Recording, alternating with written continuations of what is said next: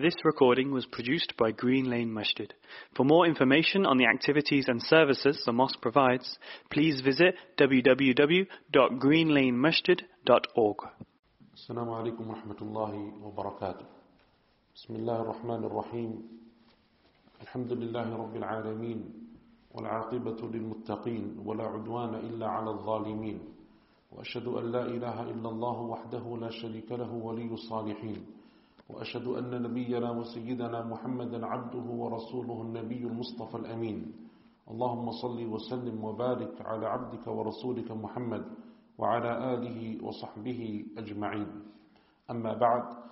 So today is the 17th day of Ramadan of the year 1441 of the Hijrah of the Prophet sallallahu alaihi wasallam, and so this is the 17th session of the reading and the commentary of Tafsir al-Jalalain by the two Jalals, Jalaluddin al-Mahalli and Jalaluddin al-Suyuti, alayhima rahmatullahi ta'ala.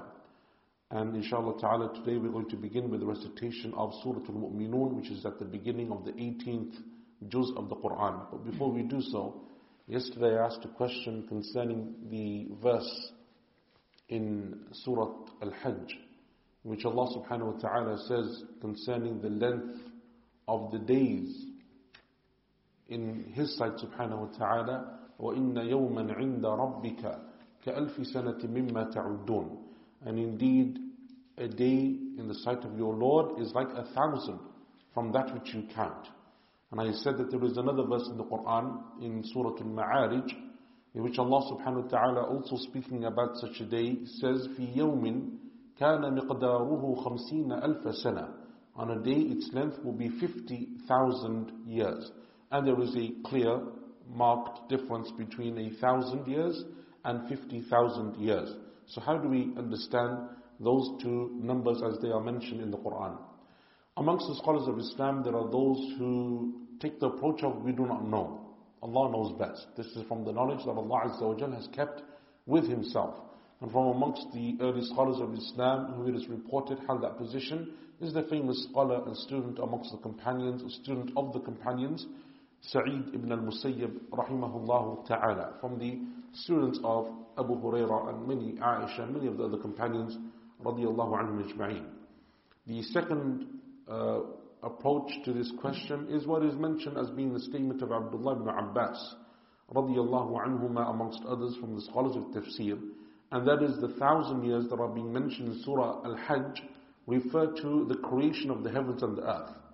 So a day in the creation of the heavens and the earth, when Allah first created them in the 6 days in which He created the heavens and the earth, their length was 1,000 years each by our reckoning today. The way that we would count a millennium, that is how Allah Azza wa Jal counted a single day. And as for the 50,000 years, then that refers to Yawm al-Qiyamah and the Day of Judgment. So the 1,000 is at the beginning of creation and the 50,000 years will be on the Day of Judgment. The third approach amongst some of the scholars of tafsir is that both of those numbers refer to Yawm al-Qiyamah. Both of them, the 1,000 years and the 50,000 years, both of them refer to the Day of Judgment. And they said then the difference is that the 1,000-year reckoning is for the believers on that day, and the 50,000 years is for the disbelievers, meaning that for the mu'mineen, for the believers, Yawm al-Qiyamah and the counting for all of them together will be the length of 1,000 years. So the length of the day is 50,000 years, but that 50,000 years is for the disbelievers. As for the believers, they will be done in a very short period of time. And there are some narrations mentioned in the Sunnah that seem to show that the accounting of the believers will be like the time between Asr and Maghrib prayer. And there is a verse in Surah Al-Furqan that I think inshallah ta'ala today, bi'idhnillah, we will be able to reach that point, that some of the scholars use as an evidence for this point, that the accounting of the believers will be far shorter. And Al-Mahalli rahimahullah, the scholar whose book that we're going through, actually makes a point of that at that relevant verse towards the beginning of Surah Al-Furqan. So the point there being, therefore being, that Allah Azza wa Jal tells the disbelievers that for them that day will be extremely long. فَذَلِكَ يَوْمَئِذٍ يَوْمٌ عَسِيرٌ عَلَى الْكَافِرِينَ غَيْرُ يَسِيرٌ. Allah says in Surah Al-Muddathir, for them that will be an extremely difficult day, not easy upon the disbelievers. But as for the believers, then it is from the mercy of Allah Azza wa Jal and His favor upon them, that for them it is relatively quick and easy. And that is from the ways that Allah Azza wa Jal will bless them on Yawm al-Qiyamah, and Allah Azza wa Jal knows best. So inshallah, today, and with that we begin with the tafsir of Surah Al-Mu'minun. بسم الله الرحمن الرحيم الحمد لله رب العالمين وصلى الله وسلم وبارك على نبينا محمد وعلى آله وصحبه أجمعين اللهم اغفر لشيخنا ولوالدينا ولجميع المسلمين أما بعد قال المصنف رحمه الله تعالى في تفسير سورة المؤمنون. This surah is Meccan. It has 118 or 119 ayat and was sent down after Al-Anbiya. So Surah Al-Mu'minun is the 23rd surah of the Quran, and Al-Mu'minun means the believers. It is named after the believers. And it consists of 118 verses according to our Mus'haf. And as the author Rahimahullah Ta'ala says, it is a Makki surah, and that is the opinion of all of the scholars of tafsir, as Al-Qurtubi Rahimahullah Ta'ala mentioned, Al-Baghawi, Ibn Kathir and others, that it is a Meccan surah. أعوذ بالله من الشيطان الرجيم بسم الله الرحمن الرحيم قد أفلح المؤمنون. It is the believers who are successful. This is a definite statement. In verse number 1, Allah subhanahu wa ta'ala mentions the story, or mentions the beginning of the surah with the word qad. And qad is from the words in the Arabic language to show ta'keed, to show definitiveness, that something is indeed or verily or certainly that situation. And from the surahs that also begin with the word qad is Surah Al-Mujadila. قَدْ سَمِعَ اللَّهُ قَوْلَ الَّتِي تُجَادِلُكَ فِي زَوْجِهَا. So the word qad is to show that something is definite. Allah Azza wa Jal mentions this at the beginning and says that the believers are indeed successful, are surely or certainly successful. In the hadith in Al-Hakim, and it's also mentioned in Al-Adab Al-Mufrad of Imam Al-Bukhari rahimahullah, the statement of Aisha radiallahu anha, when she was asked to describe the character of the Prophet sallallahu alaihi wasallam, and we know the famous wording of the hadith, and she said that his character was the Quran. In one of the wordings of the hadith though, she said, read the first 10 verses of Surah Al-Mu'minun. That is the character of the Prophet sallallahu alaihi wasallam. For the Prophet sallallahu alaihi wasallam, his character was the Quran. And so these 10 statements, these 10 verses of the opening passage of Surah Al-Mu'minun are the attributes and the characteristics that the believers should abide by and should have, so that they can reach Jannah, because Allah Azza wa Jal concludes this opening passage by saying, they are those who will inherit Al-Firdaus. الذين هم في صلاتهم خاشعون. Those who are humble in their prayer. And that is their first description, that they have khushu' in the prayer. And khushu' is that they have attentiveness, concentration, that when they turn to the prayer, they turn with it with all of their mind and their heart, focusing on that act of worship. وَالَّذِينَ هُمْ عَنِ اللَّغْوِ مُعْرِضُونَ. Those who turn away from worthless talk and other worthless activities. And that includes every type of vain speech, from shirk all the way down to what is considered to be a waste of time. The believers are those people who don't waste their time on vain speech unless there is some benefit in it. So when they sit and have just a general conversation with their family members, with their friends, it is with the intention that they're joining the ties of kinship, that they're joining the ties of their friendship and so on. There is always a purpose behind their speech. They are not people who speak without any cause or any need. وَالَّذِينَ هُمْ لِلزَّكَاةِ فَاعِلُونَ. Those who pay zakat. In verse number 4, Allah Azza wa Jalla says, those who pay zakah, and that is something which we've already mentioned before concerning the importance of zakah and its nature as a pillar of Islam. The question here though, however, is we just said that this surah is a Makki surah, and Allah subhanahu wa ta'ala says they pay zakah. And we all know that zakah was only obligated after the hijrah. The only act of worship that was obligated before the hijrah was the salah, and fasting, hajj, zakah are all post-hijrah, after the hijrah. So then how do we understand this verse? The approach of some of the scholars is to say that the meaning of zakah here is not the zakah of wealth, because zakah literally means to purify. It's not the zakah of wealth, but the zakah of character and the soul. That they are those who seek to purify themselves. That is the meaning. And the other meaning is, which is the approach taken by Ibn Kathir rahimahullah and others, that refers to the zakah of wealth.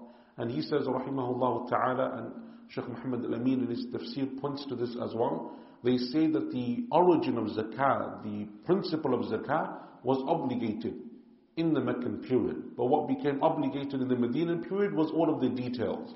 So they were told that you must give zakah, you must give some of your wealth in charity.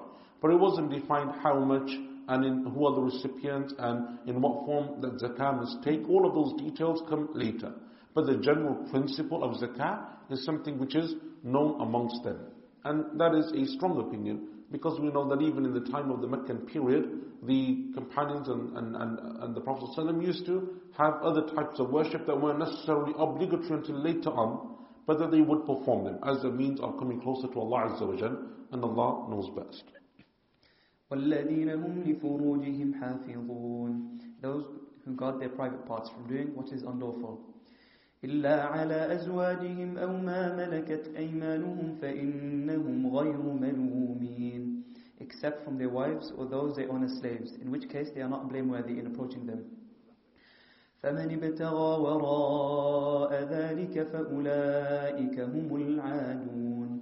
But those who desire anything more than that, than wives and slaves or masturbation, are people who have gone beyond the limits to what is not lawful for them. And this is the position of many of the scholars. They use verses 5, 6 and 7 as a proof to show that masturbation is haram in Islam. That is one of the proofs that they use based upon these verses. وَالَّذِينَ هُمْ لِأَمَانَاتِهِمْ وَعَهْدِهِمْ رَاعُونَ. Those who honor their trusts, read as أَمَانَاتِهِمْ and أَمَانَتِهِمْ, and their contracts, meaning contracts made with another, and also the contracts between themselves, and Allah in respect of the prayer and other duties. وَالَّذِينَ هُمْ عَلَى صَلَوَاتِهِمْ يُحَافِظُونَ. Those who safeguard their prayers, read as صَلَوَاتِهِمْ and صَلَاتِهِمْ, and perform them at their times. In verse number 9, Allah Azza wa Jal, after mentioning all of these characteristics, returns to the first one, which is the salah. And Allah says that they preserve the prayer. So therefore, what is the difference between verse number 2, they are humble in their prayer, have khushu' in their salah, and verse number 9, that they safeguard their prayers? And one of those approaches is that the first mention of salah in verse 2 is concerning the inner state of salah, that they are attentive, that they are people who have khushu' in their salah. And the second mention in verse 9 is concerning the physical aspects of salah. They safeguard the timing, they make wudu correctly. When they pray correctly according to the sunnah, they fulfill its obligations and its pillars, and they pray in the manner in which salah has been legislated. And the fact that Allah Azza wa Jal began with verse 2 and He prioritized the inner state over the outer state is because a person is rewarded according to their intention. And that is why the Prophet told us ﷺ that perhaps a person will pray and they only take half of their prayer, or a quarter of their prayer, or a third of their prayer, and there are people who will pray and take nothing from their prayer, meaning that they offer the action of prayer, but they take nothing from its reward because of how absent-minded they are in that salah. أُولَئِكَ هُمُ الْوَارِثُونَ. Such people are the inheritors and no others. الَّذِينَ يَرِثُونَ الْفِرْدَوْسَ هُمْ فِيهَا خَالِدُونَ. Who will inherit Firdaus, one of the gardens of paradise, remaining in it timelessly forever in the next world. And as we mentioned towards the end of Surah Al-Kahf, this is the second mention of the word Al-Firdaus in relation to paradise. And Ibn Al-Qayyim rahimahullah ta'ala mentions that the word Firdaus can relate or can refer to Jannah more generically, or as is more commonly known, that it refers to a particular level in paradise, and that it is its highest level, and in the middle of Jannah and above it is the throne of Allah, and from it all of the rivers of Jannah come. وَلَقَدْ خَلَقْنَا الْإِنسَانَ مِنْ سُلَالَةٍ مِّن طِينٍ. We created man, meaning Adam, from the purest kind of clay. The word for purest kind, sulala, is what is extracted from a thing. It's quintessence. ثُمَّ جَعَلْنَاهُ نُطْفَةً فِي قَرَارٍ مَكِينٍ. And then made him, meaning the progeny of Adam, a drop in a secure receptacle, meaning the womb. ثُمَّ خَلَقْنَا النُّطْفَةَ عَلَقَةً فَخَلَقْنَا الْعَلَقَةَ مُضْغَةً فَخَلَقْنَا الْمُضْغَةَ عِظَامًا فَكَسَوْنَا الْعِظَامَ لَحْمًا. Then formed the drop into a clot of congealed blood, and formed the clot into a lump of flesh, and formed the lump into bones, read as عِظَام and عَظْم, and clothed the bones, read again as عِظَام and عَظْم, in flesh. ثُمَّ أَنشَأْنَاهُ خَلْقًا آخَرَ. And then brought him into being as another creature by breathing the ruh into him. فَتَبَارَكَ اللَّهُ أَحْسَنُ الْخَالِقِينَ. So blessed be Allah, the best of creators, the best of determiners in His knowledge. In verse number 14, Allah Azza wa Jal goes through the stations or the stages of creation, of how a person comes into being. And the different recitations that He mentions of the word bones is the singular and the plural. Azam is the singular, Idam is the plural. At the end of that verse, Allah Azza wa Jal says, فَتَبَارَكَ اللَّهُ أَحْسَنُ الْخَالِقِينَ. So blessed be Allah, the best of creators. And the commentary, I think, and I believe it is a mistranslation. The scholars of tafsir have two approaches as to the meaning of the best of creators. Number one is physical creation, and the actual act of creation, that Allah is the best of those who create, and those who shapes, and those who fashions. And that is the position taken by Al-Imam al-Tabari, rahimahullah ta'ala, amongst others. The second is that it refers to Allah's decree. Allah is the best of those who decrees creation. And that is what Al-Mahalli is referring to. So it's not about determining it with his knowledge, but it is that he decrees it subhanahu wa ta'ala. And that is the position that was taken also by Shaykh Muhammad al-Amin al-Shanqiti rahimahullah ta'ala. ثُمَّ إِنَّكُمْ بَعْدَ ذَلِكَ لَمَيِّتُونَ. Then subsequently you will certainly die. ثُمَّ إِنَّكُمْ يَوْمَ الْقِيَامَةِ تُبْعَثُونَ. Then on the day of rising you will be raised again for the reckoning and the repayment.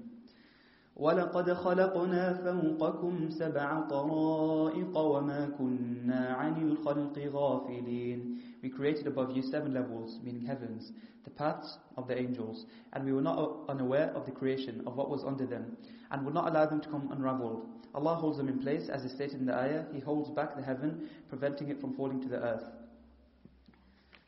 وَأَنزَلْنَا مِنَ السَّمَاءِ مَاءً بِقَدَرٍ فَأَسْكَنَّاهُ فِي الْأَرْضِ. We sent down a measured amount of water from heaven, which will be enough for mankind, and lodged it firmly in the earth. وَإِنَّا عَلَى ذَهَابٍ بِهِ لَقَادِرُونَ. And we are well able to remove it. In that case, they and their animals will die of thirst. فَأَنشَأْنَا لَكُمْ بِهِ جَنَّاتٍ مِّن نَخِيلٍ وَأَعْنَابٍ لَكُمْ فِيهَا فَوَاكِهُ كَثِيرَةٌ وَمِنْهَا تَأْكُلُونَ.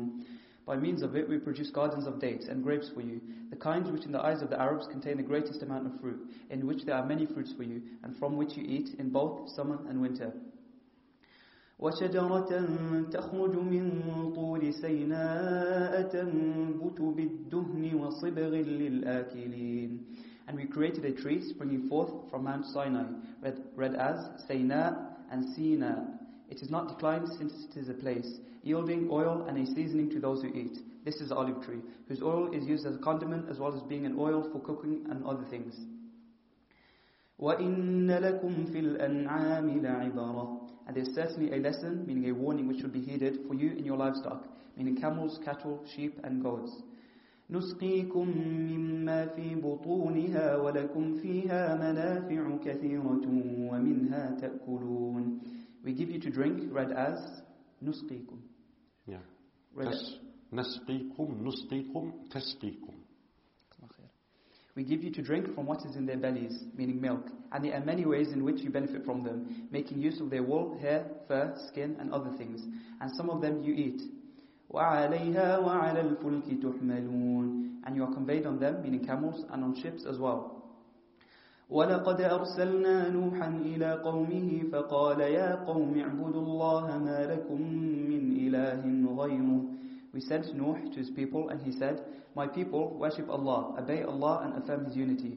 You have no God other than Him. أَفَلَا تَتَّقُونَ. So will you not be God-fearing? Meaning, do you not fear His punishment when you worship other than Him? In verse number 23, Allah subhanahu wa ta'ala again mentions the story of the Prophet Nuh, alayhi salatu wassalam.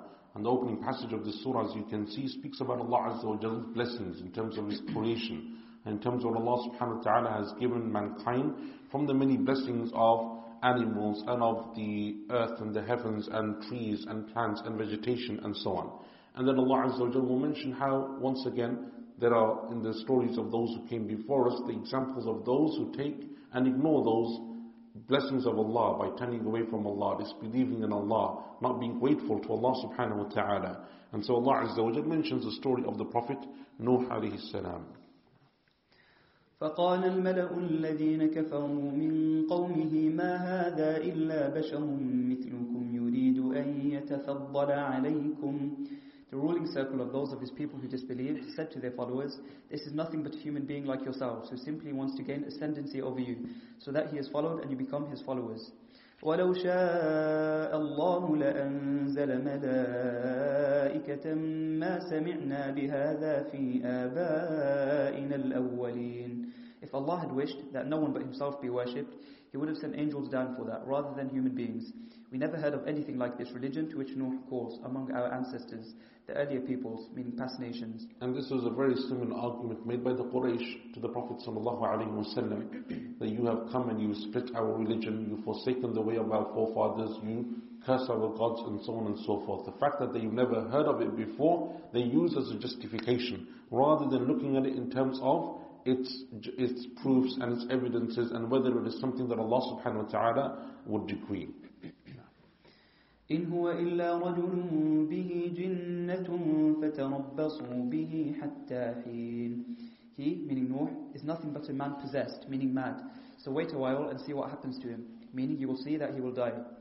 قال رب انصرني بما كذبون. He, Nuh, said, my Lord, help me against them because of their calling me a liar, meaning their denial of me and assertion that you will never destroy them. فأوحينا إليه أن اصنع الفلك بأعيننا ووحينا. We revealed to him, build the ship under our supervision and our protection, and as we revealed and commanded. فإذا جاء أمرنا وفارت النور فاسلك فيها من كل زوجين اثنين وأهلك إلا من سبق عليه القول منهم. When our command to destroy the unbelievers comes, and water bubbles up from the earth, or in one interpretation from a bread oven, and water emerging from it was a sign for Nuh. Load into it, meaning the ship, a pair, meaning male and female, of every species, read as min kulli zawjayn ithnayn and min kullin zawjayn ithnayn. The story is recounted that Allah gathered for Nuh the wild animals, birds and all other creatures, and he patted each species with his hands, putting his right hand on the male and left on the female, and loaded them in the ship. And your family, meaning wife and children, except for those among them against whom the word of destruction has already gone ahead. This is a reference to his wife and his son, Canaan, but not his sons, Sam, Ham, and Japheth. Those three and their wives were in the ship. Allah says in Surah Hud, and all who believe, but those who believed with him were only a few. It is also said that there were 6 men and their wives, and it is said that there were a total of 78 people in the ship, half of whom were men and half women. وَلَا تُخَاطِبْنِي فِي الَّذِينَ ظَلَمُوا. And do not address me concerning those who do wrong, asking for those who disbelieve not to be destroyed. إِنَّهُمْ مُغْرَقُونَ. They shall be drowned. In verse 27, again the author rahimahullah ta'ala goes into this detail that we covered when we mentioned this story of Nuh alayhi salam in Surah Hud. And the reason why it's being repeated again in detail is because there are 2 different authors. In Surah Hud, it was As-Suyuti rahimahullah going through that detail, and now it is Al-Mahalli rahimahullah ta'ala. And we mentioned that Allah Azza wa Jal, when He says, فَإِذَا جَاءَ أَمْرُنَا وَفَارَتْ التَّنُّورِ, when our command comes and you see the water bubbling up from the tanur. We mentioned the different opinions amongst the scholars with tafsir, and that this was the sign that now Nuh alayhi salam and the believers should embark upon the ark because the flood was coming. And we mentioned that Allah Azza wa Jal will mention in Surah Al-Qamar how the rain will descended from the sky and how the water gushed forth from the springs of the earth. The tanur, as Al-Mahalli rahimahullah ta'ala says, there is a difference of opinion amongst the scholars as to what it refers to. The 2 most common opinions is that number 1, as you see in the translation, water bubbles up from the earth. When you see water rising on the face of the earth, that is a sign. Or the other one, which is a more literal understanding in tafsir, and the one chosen by many of the scholars therefore of tafsir, is that it refers to the literal tanur, which is the clay oven that is fixed on the ground that they used to cook upon. So when you see water bubbling from that clay oven, that is a sign that the water is coming. And that seems more apparent, and Allah Azza wa Jalla knows best, because it is a sign for him that he needs to hasten. And so it coming out from the oven is a sign for him, as opposed to the water already being on the face of the earth, which is the beginning of the flood. So he has the time to go and prepare himself and those who are with him. And we mentioned before that these are all, or many of this is Israelite traditions in terms of him putting his right hand and the left hand and how many people were with him. But clearly Allah Azza wa Jalla, as He says in Surah Hud, وَمَا آمَنَ مَعَهُ إِلَّا قَلِيلٌ. He will be from amongst those who have only few followers. And we know from the hadith of the Prophet ﷺ that there will be prophets who will come on the Day of Judgment with only 3 followers, and a prophet who will come with only 2, and a prophet with only 1, and a prophet of Allah that will come on Yawm al-Qiyamah with not a single follower. And we mentioned the story of his son in Surah Hud, the story of Canaan, and the scholars named the 3 sons that did believe in him, as you see in front of you, Sam, Ham, and Yafith. And in the books of biography, Al-Bidayah wa Nihaya, and history and others, you will see from that they say that then every single nation that came after the time of Nuh comes from the line of these 3 sons, Sam, Ham, and Yafith. So whether you're Byzantine, whether you're Persian, whether you're from the Far East, from the Turk, whether you're from wherever you are, you come from one of those 3 tribes, including the tribe of Ya'juj and Ma'juj. They follow their lineage back to one of these 3 sons of Nuh alayhi salam, and Allah knows best. فإذا استويت أنت ومن معك على الفلك فقل الحمد لله الذي نجانا من القوم الظالمين. When you and those with you are settled in the ship, then say, praise be to Allah who has rescued us from the people of the wrongdoers, meaning the unbelievers, and destroyed them. وَقُلْ رَبِّ أَنزِلْنِي مُنزَلًا مُبَارَكًا. And say, when you alight from the ship, my Lord, land me in a blessed landing place, read as munzal and menzil. This may mean either that the landing itself or that the place where the landing took place is blessed. وَأَنْتَ خَيْرُ الْمُنزِلِينَ. You are the best bringer to land. In verse number 29, this dua of Nuh alayhi salam, رَبِّ أَنزِلْنِي مُنزَلًا مُبَارَكًا or مَنْزِلًا مُبَارَكًا. The difference between the two is that manzil is the place. So the translation that we have here in the English is actually for the other qira'ah, not the qira'ah that we read. Manzil is make it a blessed landing place. Munzal, which is the reading that we have in Hafs, means landing. Make it a blessed landing, and make the place where I rest also a blessed place of landing. So one is about the place and one is about the actual action. It is the verb. إن في ذلك لآيات وإن كنا لمبتلين. There are signs in that which has been mentioned about Nuh and the ship and the destruction of the unbelievers, which indicate the power of Allah Almighty. We are always putting people to the test. In this case, testing them by sending Nuh to them and his warning them. ثم أنشأنا من بعدهم قرنا آخرين. Then we raised up another generation after them, meaning the people of Ad. In verse 31, Allah Azza wa Jal says, ثُمَّ أَنْشَأْنَا مِنْ بَعْدِهِمْ قَرْنًا آخَرِينَ. Then we raised up another generation after them. The author, rahimahullah ta'ala, says the people of Ad. And this is one opinion. And from those who chose this opinion, Ibn Kathir, rahimahullah ta'ala. The other opinion is that it is the people of Thamud, as was chosen by Imam al-Tabari, rahimahullah ta'ala. And the reason for the difference of opinion is because Allah Azza wa Jal doesn't name these people, this nation. And usually in the stories of the Quran, when Nuh alayhi salam is mentioned, which prophet comes after him? Usually it is Nuh, it is Hud alayhi salam. And that is why Al-Mahalli, Ibn Kathir and others said, it is Nuh. But Imam al-Tabari has an issue with that, and he says in verse 41 of this story, Allah Azza wa Jal, when he speaks about the destruction of these people, he says they came to them a sayha, a blast or a scream from the sky. And Allah Azza wa Jal in the Quran, when He speaks about the people of Hud and He describes their destruction, He describes it as the fierce wind that came, and not the blast and scream.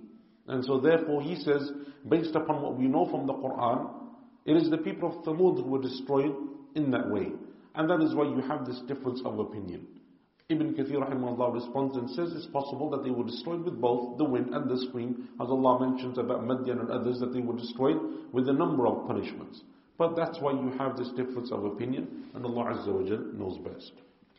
فأرسلنا فيهم رسولا منهم أن اعبدوا الله ما لكم من إله غيره. And sent a messenger, meaning Hud, to them from themselves. Worship Allah, you have no God other than Him. أفلا تتقون. So, will you not be God-fearing? Meaning, will you not fear His punishment and believe?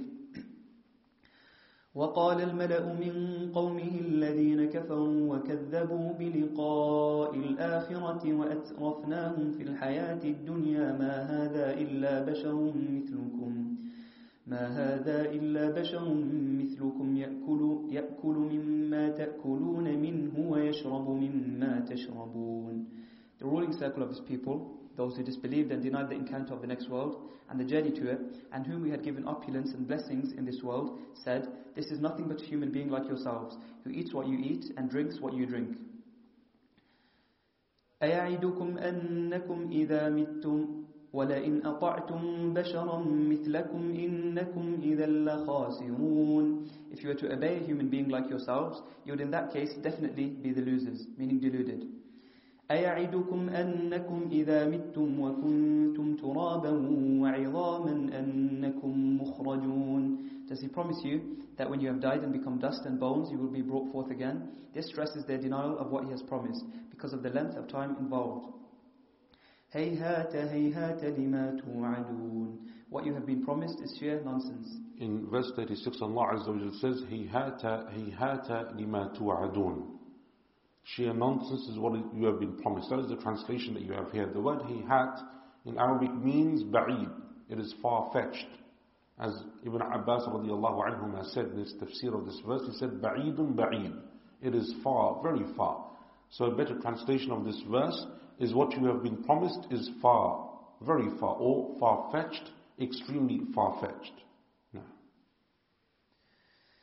إِنْ هِيَ إِلَّا حَيَاتُنَا الدُّنْيَا نَمُوتُ وَنَحْيَا وَمَا نَحْنُ بِمَبْعُوثِينَ. What is there, any life, but our life in this world? We die and we live, and we will not be raised again, meaning we only live on through our children. إِنْ هُوَ إِلَّا رَجُلٌ افْتَرَى عَلَى اللَّهِ كَذِبًا وَمَا نَحْنُ لَهُ بِمُؤْمِنِينَ. What is he, meaning the messenger, but a man who has invented a lie against Allah? We do not believe in him, nor do we believe that we will be resurrected after death. قَالَ رَبِّ انصُرْنِي بِمَا كَذَّبُونَ. He said, "My Lord, help me because of they calling me a liar." قَالَ عَمَّا قَلِيلٍ لَيُصْبِحُنَّ نَادِمِينَ. He said, in a short while they will be full of regret for their unbelief and denial. فَأَخَذَتْهُمُ الصَّيْحَةُ بِالْحَقِّ فَجَعَلْنَاهُمْ غُثَاءً. The great blast involving their punishment and destruction seized hold of them inexorably, so that they died. And we turned them into dirty scum, the film formed from crumbled dried plants found on the surface of flood water. فَبُعْدًا لِلْقَوْمِ الظَّالِمِينَ. Away with the people of the wrongdoers. The wrongdoers are far away from Allah's mercy. ثُمَّ أَنشَأْنَا مِن بَعْدِهِمْ قُرُونًا آخَرِينَ. Then we raised up other generations of people after them. مَا تَسْبِقُ مِنْ أُمَّةٍ أَجَلَهَا وَمَا يَسْتَأْخِرُونَ. No nation can advance its appointed time, nor can they delay it. They will not die before it or later than it. ثُمَّ أَرْسَلْنَا رُسُلَنَا تَتْرَى. Then we sent our messengers one after another, at intervals, read as تَتْرَى and تَتْرًا, with a long period between each. كُلَّمَا جَاءَ أُمَّةً رَسُولُهَا كَذَّبُوهُ. Each time its messenger came to a community, they called him a liar. فَأَتْبَعْنَا بَعْضَهُمْ بَعْضًا وَجَعَلْنَاهُمْ أَحَادِيث.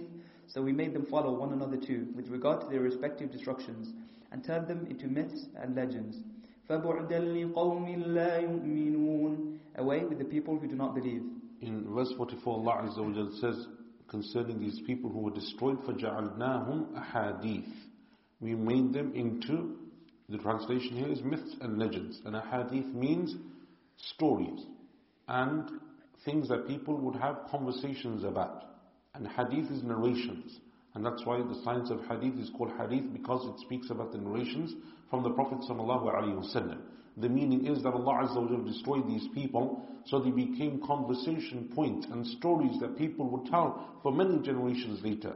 And as we mentioned previously, that even the Quraysh, the Arabs, were aware of Ad and Thamud, and that there were tribes and nations that lived in the peninsula of Arabia that had been destroyed over time.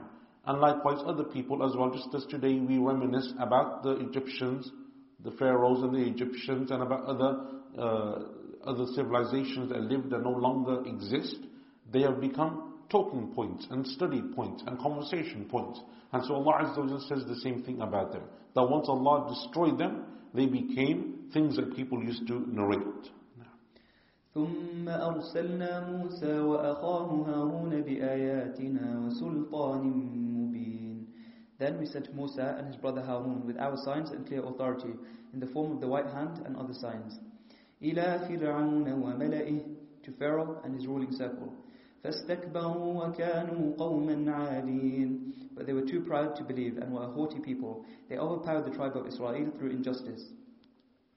فقالوا أنؤمن لبشرين مثلنا وقومهما لنا عابدون. They said, what? Should we believe in two human beings like ourselves when their people are our slaves, meaning humble and subjected to us? فكذبوهما فكانوا من المهلكين. They denied them, meaning Musa and Harun, so they were destroyed.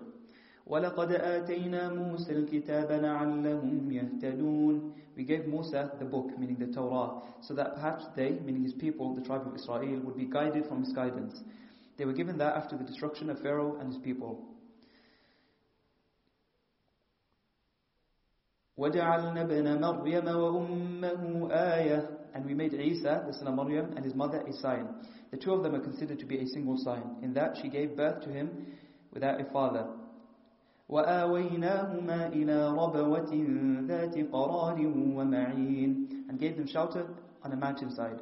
The word Rabwa means an elevated place, and it was situated in Jerusalem, Damascus, or Palestine, where there was a meadow. The word Qarar means a level area which stretches out to a sufficient extent for people to be able to settle on it, and a flowing spring, one which people can see. And this is the position of many of the scholars with tafsir in verse 50, that the meaning of the word Rabwa, وَآوَيْنَاهُمَا إِلَىٰ رَبْوَةٍ. Rabwa is a elevated place, a high, flat place. And Rabwa, amongst like Arab countries, in Arab culture, is a name for a girl as well. Named after this, a high place where people can settle, a good fertile land. Rabwa. ذَاتِ قَرَارٍ وَمَعِينٍ. And that's why you have these different opinions amongst the scholars of tafsir. As you can see that Al-Mahalli mentions Jerusalem, Damascus, Palestine. All of them have been mentioned in the books of tafsir, and Allah knows best.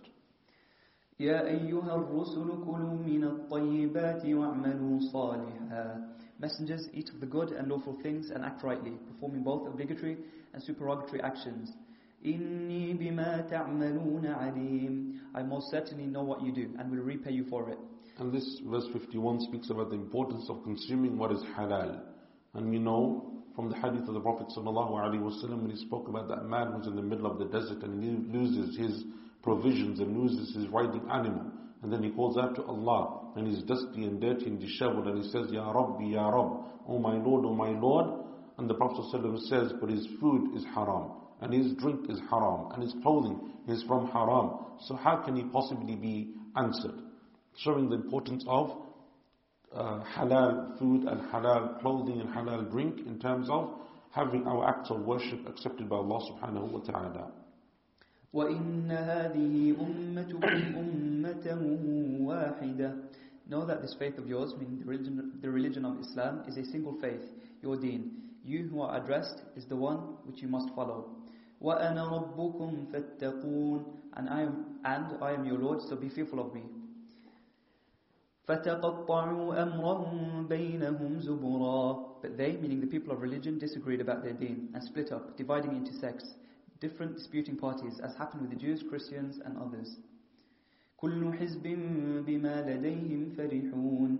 Each party exulting in what it had of the deen. And that is mentioned in the authentic hadith of the Prophet ﷺ that the Jews split into 71 sects, the Christians into 72, and that this ummah was split into 73.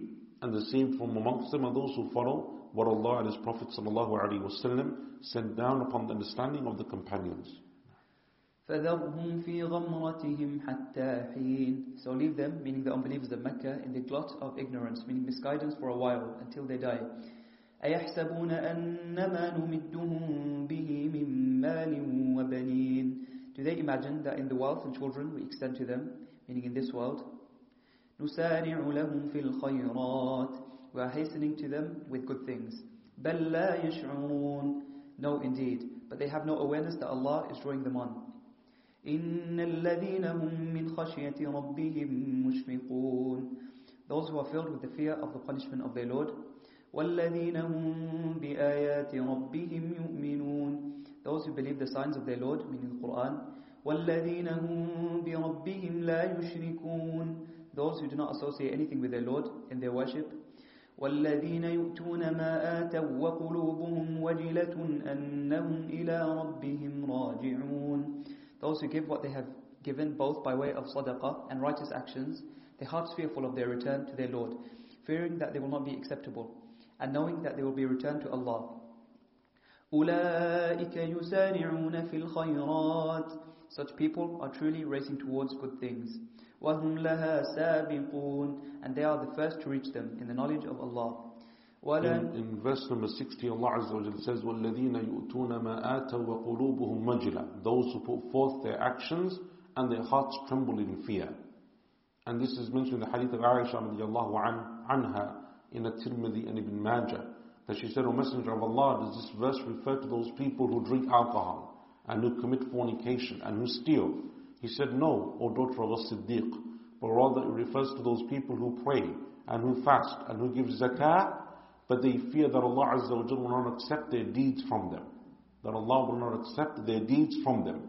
So there are those who put forth good deeds, but in their hearts they always have that trepidation, that anxiety, that uncertainty, that perhaps Allah Azza wa Jalla will see my lack of sincerity, or because I didn't perform this action as it should be performed, that Allah won't accept it from me.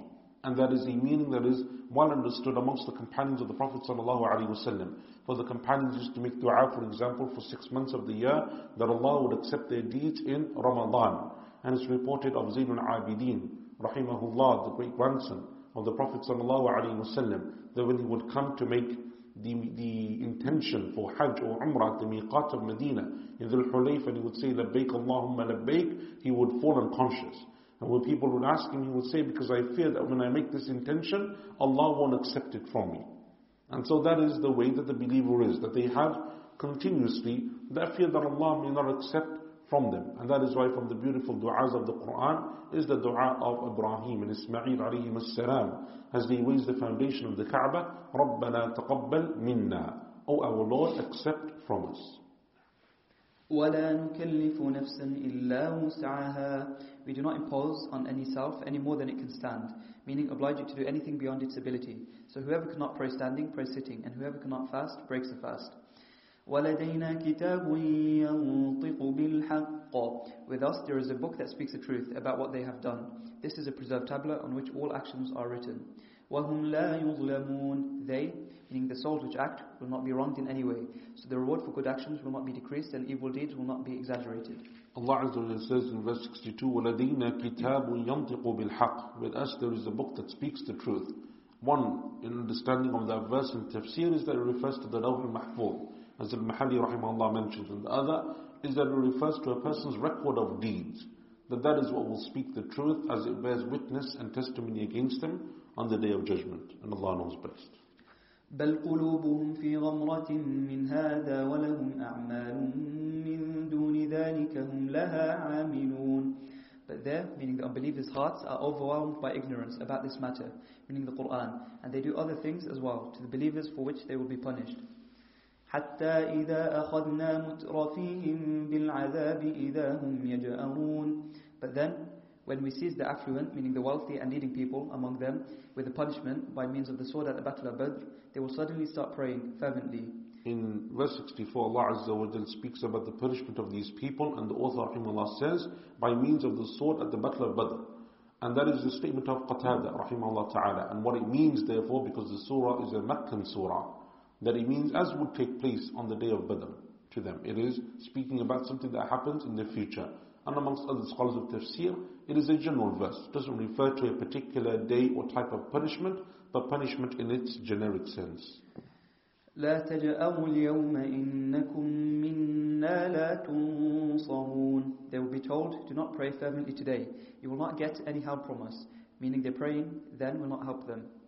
قد كانت آياتي تتلى عليكم فكنتم على أعقابكم تنكصون My signs, meaning the Quran, were recited to you and you turned round on your heels away from it.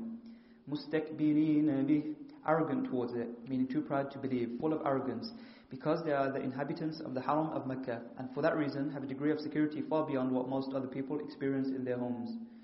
سَامِرًا تَهْجُرُونَ Talking arrant nonsense all night long, while they are around the Kaaba, when they reject the Quran and say things that are not true about the Prophet and the Quran. Verse 67, Allah Azza wa Jalla says, مُسْتَكْبِرِينَ بِهِ They are arrogant towards the truth. And as the author rahimahullah ta'ala says, because they were lulled into a false sense of security by the blessings that Allah had given to them. And Allah Azza wa Jal mentions this in Surah Quraysh. لِإِيلَافِ قُرَيْشِ إِيلَافِهِمْ رِحْلَةَ الشِّتَاءِ وَالصَّيْفِ. Because of the security that we gave to Quraysh and the security of the provision that they had of the caravans of the summer and the winter. And from the blessings that Allah Azza wa Jal gave to them in the Arabian Peninsula, the Quraysh, because the Arabs were generally poor and they were people who didn't have any wealth, didn't have any natural resources, didn't have anything that was worthy of even being conquered, because despite being bedded in between the Persian and the Byzantine Roman empires, which are the two superpowers of that time, neither of those empires conquered Arabia, even though usually empires always seek to expand their land. And some of the commentators say because Arabia had nothing worth conquering. It was a bunch of Arab tribes that never had any unity amongst them, so they were never a threat, and there was nothing other than desert worth conquering. So Allah Azza wa Jalla says, but the Quraysh amongst the Arabs generally were given a position of elevation. And that is because as everyone else is poor, they become affluent.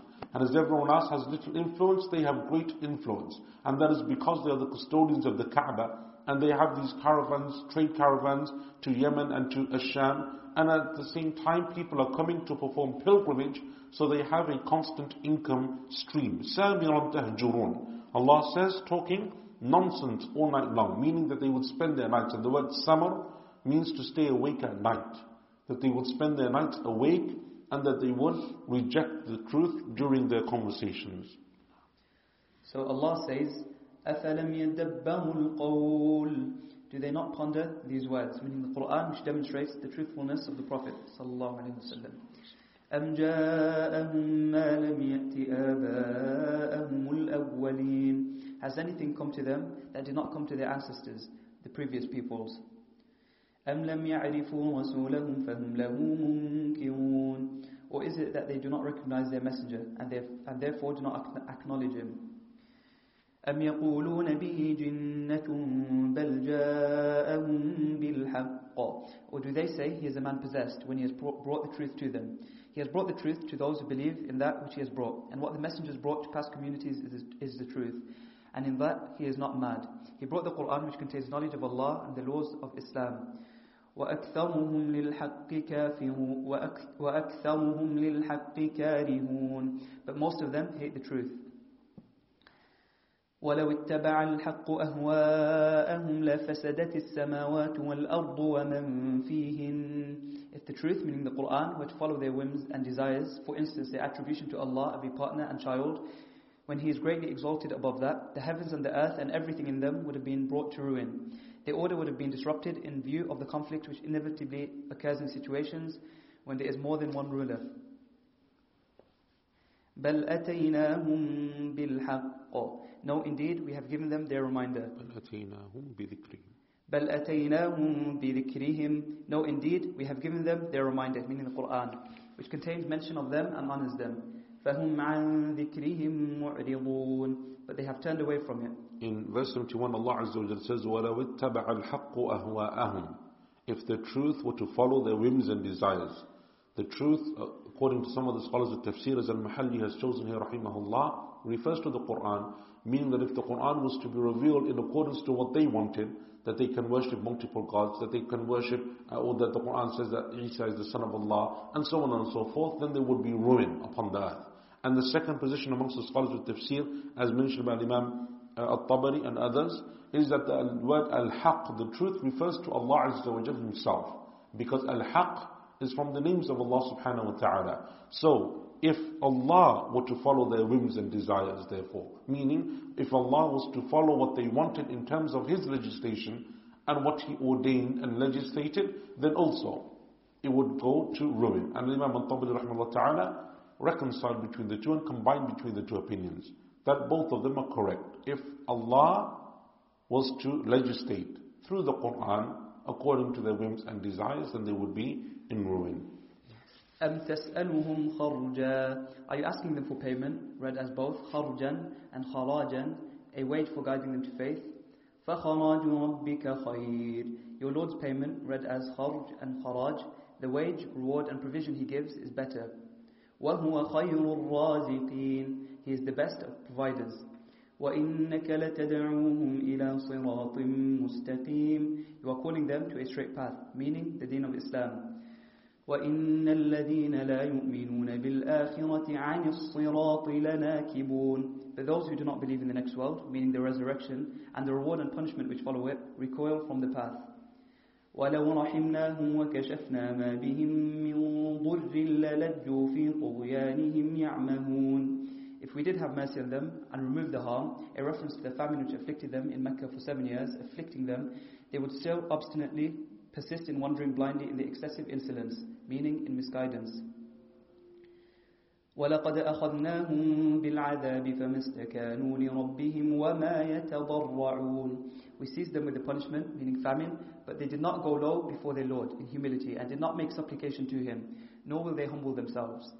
حَتَّى إِذَا فَتَحْنَا عَلَيْهِمْ بَابًا ذَا عَذَابٍ شَدِيدٍ إِذَا هُمْ فِيهِ مُبْلِسُونَ. Until we open to them a gate to a harsh punishment, a reference to their slaughter at the Battle of Badr, in which they will at once be crushed by despair. In these verses 75, 76 onwards, Allah Azza wa Jal speaks, as the author Ta'ala mentions, concerning a difficult time that came upon the Quraysh in Mecca, and that is a time of drought and famine. And that is because the Prophet ﷺ made dua against them, that Allah would place upon them the 7 years of drought and famine like He did at the time of Yusuf ﷺ. And we mentioned this, I think, yesterday or the day before. In the narration of Ibn Abbas radiyallahu anhu in Sahih Ibn Hibban, he says that Abu Sufyan came to the Prophet ﷺ and asked him by Allah, and invoking his relationship and blood ties that he had with the Quraysh, that he should turn to Allah and make dua that Allah relieves this from him, meaning these years of drought and difficulty. And so the Prophet ﷺ did so, and then these verses were revealed. وَهُوَ الَّذِي أَنشَأَ لَكُمُ السَّمْعَ وَالْأَبْصَارَ وَالْأَفْئِدَةَ. It is He who has created hearing, sight, and hearts for you. قَلِيلًا مَا تَشْكُرُونَ. What little thanks you show. وَهُوَ الَّذِي ذَرَأَكُمْ فِي الْأَرْضِ وَإِلَيْهِ تُحْشَرُونَ. It is He who dispersed you about the earth, and then you will be resurrected, and then you will be gathered to Him. وَهُوَ الَّذِي يُحْيِي وَيُمِيتُ وَلَهُ اخْتِلَافُ اللَّيْلِ وَالنَّهَارِ. It is He who gives life by breathing spirit into an inert lump of flesh and causes to die, and His is the alternation of night and day in terms of darkness and light and increase and decrease. أَفَلَا تَعْقِلُونَ. So will you not use your intellect, meaning understand His work and then reflect? بَلْ قَالُوا مِثْلَ مَا قَالَ الْأَوَّلُونَ. And yet they say the same as previous people said. قَالُوا أَإِذَا مِتْنَا وَكُنَّا تُرَابًا وَعِظَامًا أَإِنَّا لَمَبْعُوثُونَ. They, meaning the first ones, say, when we are dead and turn to dust and bones, shall we then be raised again? لَقَدْ وُعِدْنَا نَحْنُ وَآبَاؤُنَا هَذَا مِنْ قَبْلُ إِنْ هَذَا إِلَّا أَسَاطِيرُ الْأَوَّلِينَ. We and our forefathers were promised this, resurrection after death before. This is nothing but the myths, lies like the legends and fables of previous peoples. قُلْ لِمَنِ الْأَرْضُ وَمَنْ فِيهَا إِن كُنْتُمْ تَعْلَمُونَ.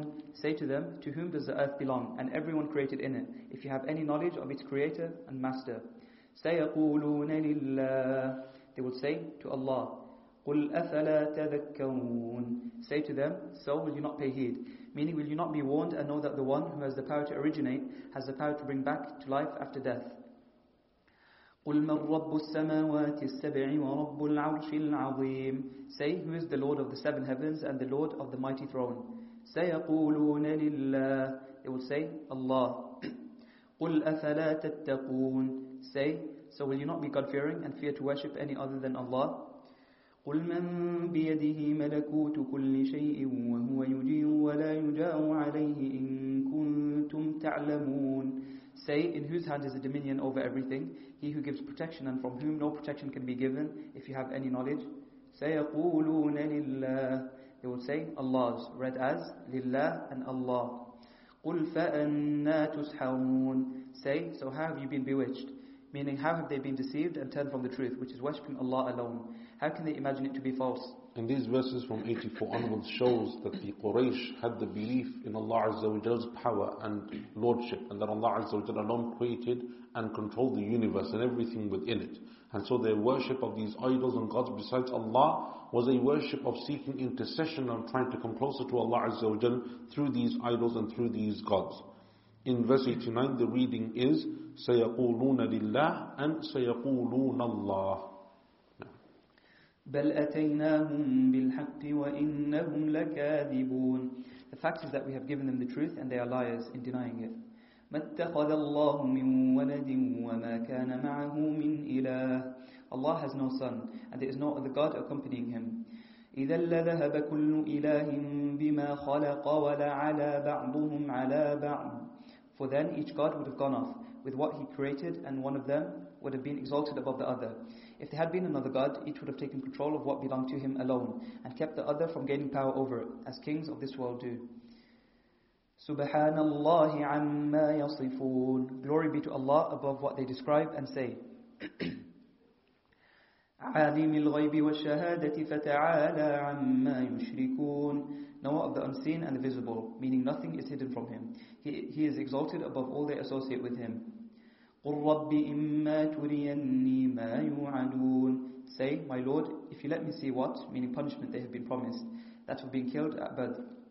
رَبِّ فَلَا تَجْعَلْنِي فِي الْقَوْمِ الظَّالِمِينَ. Do not then, my Lord, put me among the wrongdoing people, and destroy me when they are destroyed. وَإِنَّا عَلَىٰ أَن نُّرِيَكَ مَا نَعِدُهُمْ لَقَادِرُونَ. We are certainly capable of letting you see what we have promised them. إِدْفَعْ بِالَّتِي هِيَ أَحْسَنُ السَّيِّئَةِ. Ward off evil with what is better. Meaning what is better is the quality of forbearance and turning away from them when they injure you. This was revealed before the command to fight was revealed. نَحْنُ أَعْلَمُ بِمَا يَصِفُونَ. We know very well what they express, meaning their denial and their other statements, and we will repay them for it. وَقُلْ رَبِّ أَعُوذُ بِكَ مِنْ هَمَزَاتِ الشَّيَاطِينِ. Say, my Lord, I seek refuge with you from the goadings and whisperings of the shaitans.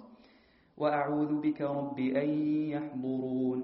And I seek refuge with you, my Lord, from their presence, meaning from their being present in my affairs, because they bring evil.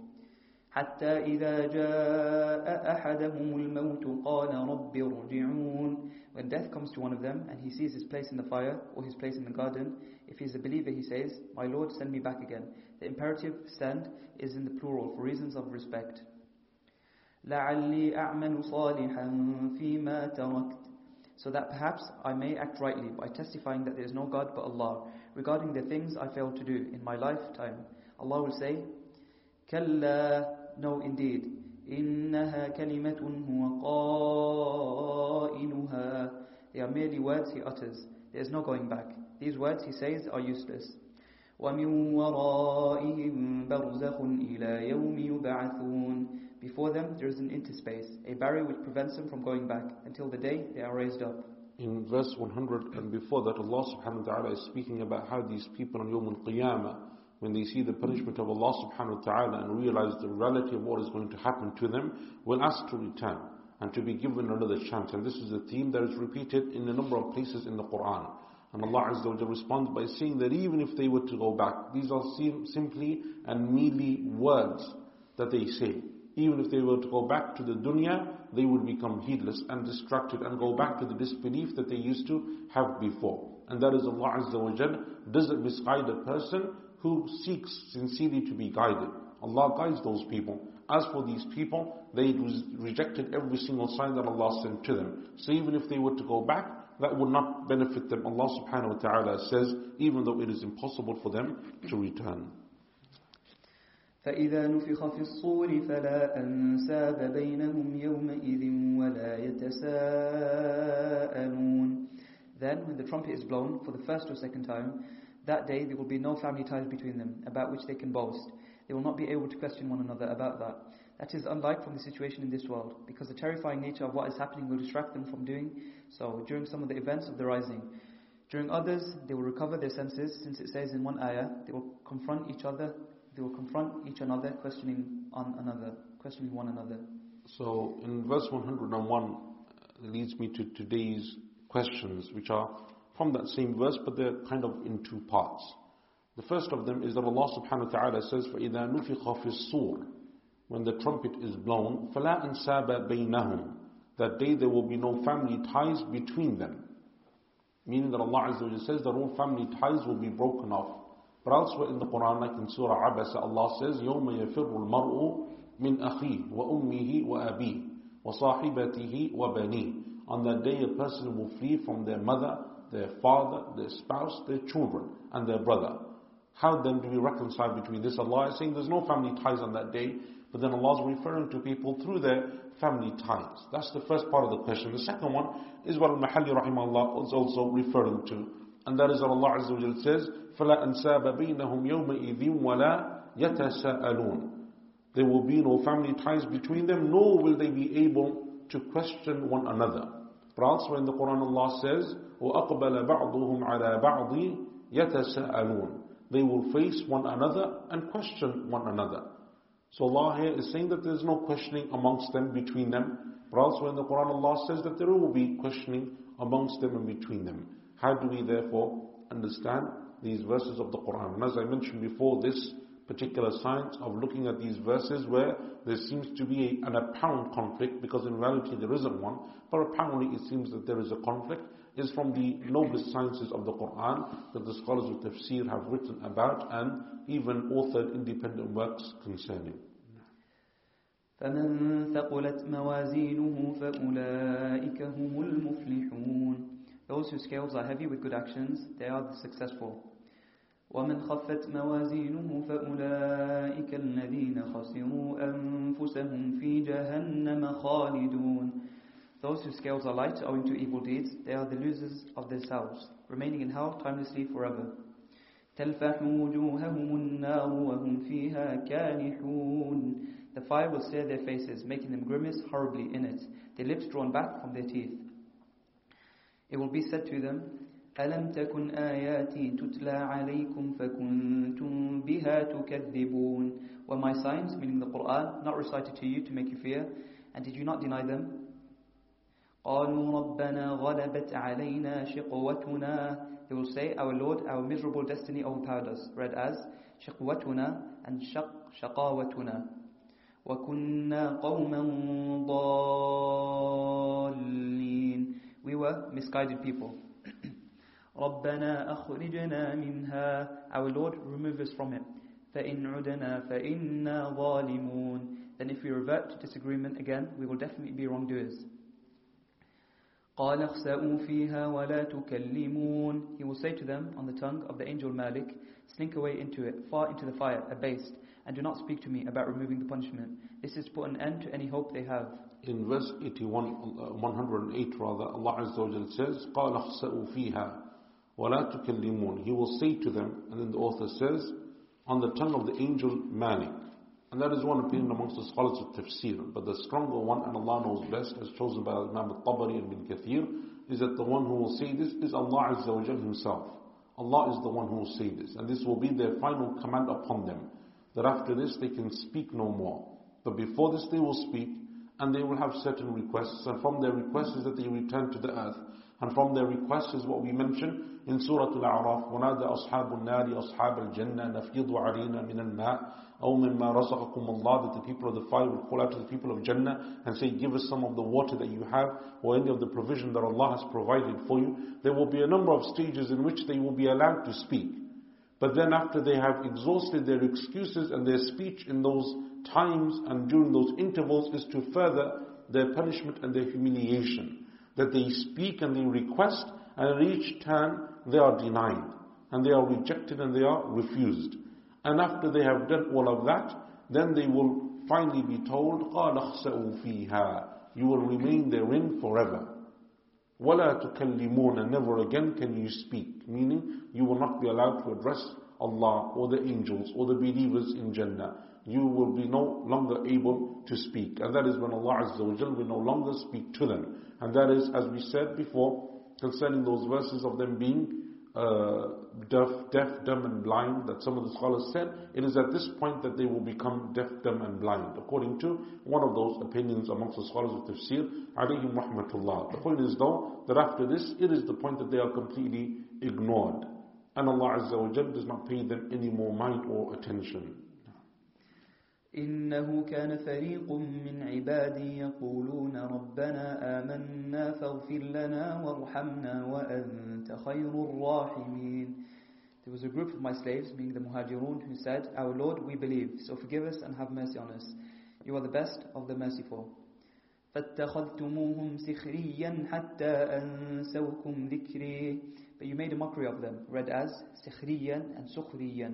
Those referred to here included Bilal, Suhaib, Ammar and Salman, so that they made you forget to remember me.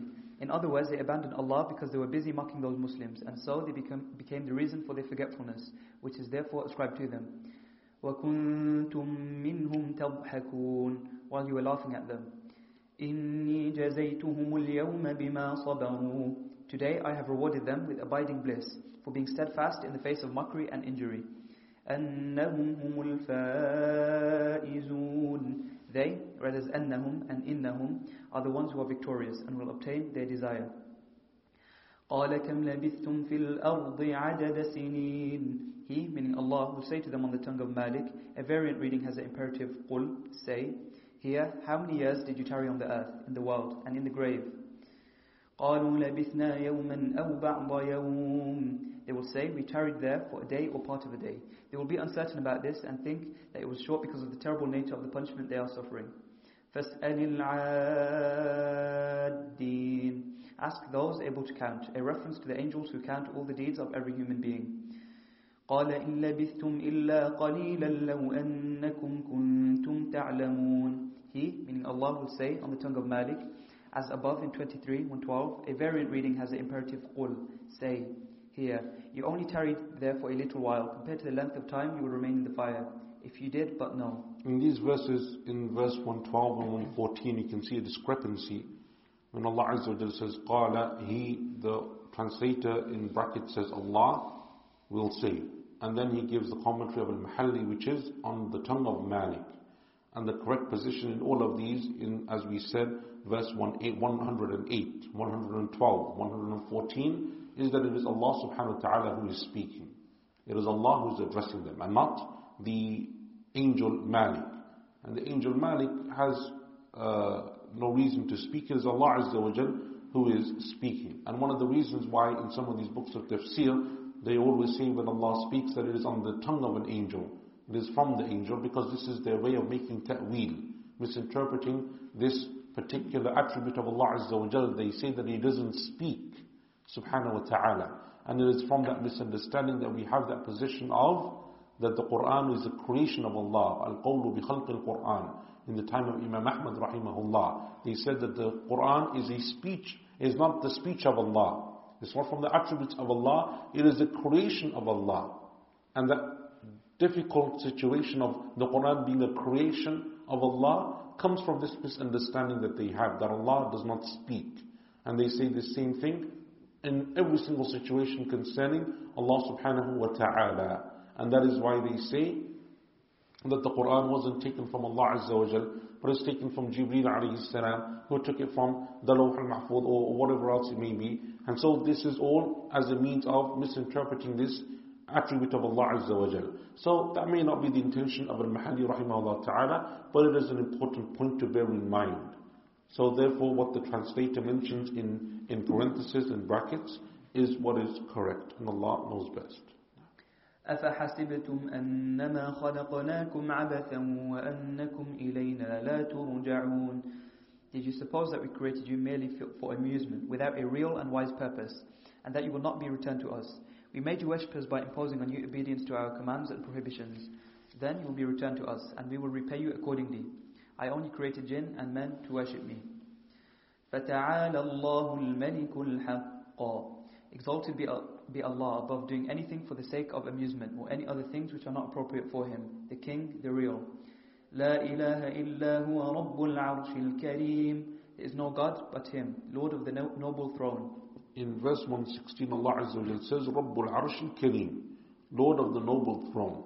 And some of the scholars said that the word al-Kareem is a description of the throne, and others said it is a description of Allah, because from the names of Allah Azza wa Jalla is that He is al-Kareem. ومن يدع مع الله إلها آخر لا برهان له به فإنما حسابه عند ربه. Whoever calls on another God together with Allah has no grounds, meaning no proof for it or argument with any sense to it justifying it, for doing so at all, and his reckoning and repayment is with his Lord. إِنَّهُ لَا يُفْلِحُ الْكَافِرُونَ. Truly the unbelievers have no success and will not achieve happiness. وَقُلْ رَبِّ اغْفِرْ وَارْحَمْ وَأَنْتَ خَيْرُ الرَّاحِمِينَ. Say, my Lord, forgive and be merciful to the believers, having mercy on them as well as forgiveness for them. You are the best of the merciful. Surah An-Nur, light. This surah is Medinan. It has 62 or 64 ayat and was sent down after Al-Hashr. So this is the 24th surah of the Quran, the surah known as the surah of light, Surah An-Nur. And it is so called the light, surah of light, because in it Allah Azza wa Jal will mention the famous verses of light. Allahu nuru samawati wal ard. It is a Madani surah according to the scholars with tafsir. Ibn Atiyya, Ibn Kathir, Imam al-Qurtubi said that it is by ijma', and that is because it speaks about many of the detailed rulings concerning zina, adultery and fornication, concerning li'an, concerning many of those rulings that we know came in the later period of the prophethood of the Prophet ﷺ in the Medinan period. And from the clearest of signs that this is a Medinan surah is the story that will come shortly about the slander of our mother Aisha radiyallahu anha, which took place clearly in the Medinan period. It is 64 verses according to the Mus'haf that we have. Bismillahir Rahmanir Rahim. Suratun anzalnaha wa faradnaha. A surah we have sent down and imposed, read as faradna and farradna. وَأَنزَلْنَا فِيهَا آيَاتٍ بَيِّنَاتٍ لَعَلَّكُمْ تَذَكَّرُونَ. We have sent down clear signs, meaning clear evidence in it, so that perhaps you'll pay heed and be admonished by it. In verse number 1, Allah Azza wa Jalla says, Surah أَنزَلْنَاهَا وَفَرَضْنَاهَا or فَرَّضْنَاهَا. A surah we have sent down and imposed. Why? Because this surah will contain many rulings concerning many things to do with modesty. And this is a surah that refers to modesty in many different forms, from the rulings of marriage and the rulings of divorce and the rulings of lowering the gaze and the rulings of who it is halal for you to be in their company with, for example, for women without hijab and so on and so forth. This is a surah that details all of that. And in the midst of it, Allah Azza wa Jal will mention the verse of light. And some of the scholars deduced from this that Allah Azza wa Jal mentions the verse of light, which is His guidance and His nur subhanahu wa ta'ala. They deduced from this that one of the greatest ways of achieving the light of Allah Azza wa Jal is through modesty, by preserving your chastity and your modesty. The more modest a person is in terms of them preserving their eyes, what they look at, their mind, what they think about, their ears, what they hear in terms of things which may be immodest, it is one of the greatest means of attaining Allah's nur, Allah's light and His guidance subhanahu wa ta'ala. And this is mentioned from a number of the Salaf. From them is Uthman radiallahu anhu, that one of the Tabi'een said that I once was walking towards the house of Uthman radiallahu anhu, and I passed by a woman who was extremely beautiful, so I watched her until she went into her home. And then I came upon Uthman radiallahu anhu, and he looked at me, and then he looked away and he said, A'udhu billah, I seek refuge in Allah. Why does one of you commit zina outside and then come into my house to see me? I said to him, O Amir al-Mu'mineen, leader of the Muslims, has anyone received revelation after the Prophet sallallahu alaihi wasallam? Meaning, how did you know what I did, what I didn't do, what I was looking at? And so Uthman radiallahu anhu replied, rather it is the light that Allah places in the face of the believer. And when that light diminishes, it is because of their immodesty. And that is from the farasa, from the insight and the acumen that Uthman radiallahu anhu had, that he could see that a person has sinned simply by the light leaving their face. And from them is the statement of Imam al-Shafi'i rahimahullah ta'ala, when he used to go to his teacher Waqi' ibn al-Jarrah rahimahullah. And one day as he was traveling towards him, he saw a woman and some of her body became exposed inadvertently, and he happened to look at it. And then he continued and he went to Waqi', and that day he couldn't memorize. And Imam al-Shafi'i in the books of the scholars of knowledge, or the people of knowledge, is known. He's an ayah, a sign of Allah in terms of memorization. He will look at a page and he would memorize it. And it is said that he would often cover up the second page in a book out of fear that he would memorize that one before the first one. And then he would muddle up the order of the book. He was amazing in his memorization, but that day he couldn't memorize. So Waqi', his teacher, rahimahullah, asked him, what did you do today? You must have done something that changed your ability to memorize. And after thinking and thinking, he said, this is the only thing that I can think of. So Waqi' said, it is that. That is the light that Allah has taken from you. And that shows you the level of piety of those scholars, that even the inadvertent look for them was something that caused them problems as opposed to our situation. Wallahu musta'an. And that is where you have the famous verses of poetry of Imam al-Shafi'i, شكوت إلى وكيع سوء حفظي فرشدني إلى ترك المعاصي وقال علم بأن العلم نور ونور الله لا يعطى للعاصي. الزانية والزاني فاجلدوا كل واحد منهما 100 جلدة. A woman and a man who commit fornication, a man and woman who are not married, if they were, they would be stoned according to the sunnah. Flog both of them with 100 lashes. And the sunnah adds to this penalty that the man should be exiled for a year. Slaves incur half of that punishment. وَلَا تَأْخُذْكُمْ بِهِمَا رَأْفَةٌ فِي دِينِ اللَّهِ إِن كُنتُمْ تُؤْمِنُونَ بِاللَّهِ وَالْيَوْمِ الْآخِرِ. And do not let compassion for either of them possess you where Allah's deen is concerned. The ruling is that you should not abandon any of the punishment prescribed for them, if you believe in Allah and the last day, meaning the day of resurrection. This is to encourage what was mentioned above. وَلْيَشْهَدَ عَذَابَهُمَا طَائِفَةٌ مِّنَ الْمُؤْمِنِينَ. A number of believers should witness their punishment by flogging. It is said that there must be at least 3, and it is said that the minimum is 4, which is the number of the required witnesses to fornication. So in verse number 2, Allah subhanahu wa ta'ala begins at the very beginning of the surah, as we can see. Immediately after the first verse, Allah goes into the rulings of fornication. And what is being referred here in terms of the penal code that is done under the Muslim ruler in the Muslim system according to the rules of Islam, it is referring to fornication outside of the bonds of marriage, meaning that these people are bachelors. It is not adultery which is done for those people that are married. For them, meaning these people, their punishment is the lashing of 100 times. And it is mentioned in the Sunnah that they should be separated for a year, meaning that they are exiled. And that is because that they don't see each other and they don't go back to committing that same act of zina. There is a long period of distance between them, so as to keep them apart, so that their emotions, their feelings for one another do not overcome them, or shaitan does not tempt them to make the same sin again. وَلْيَشْهَدْ عَذَابَهُمَا.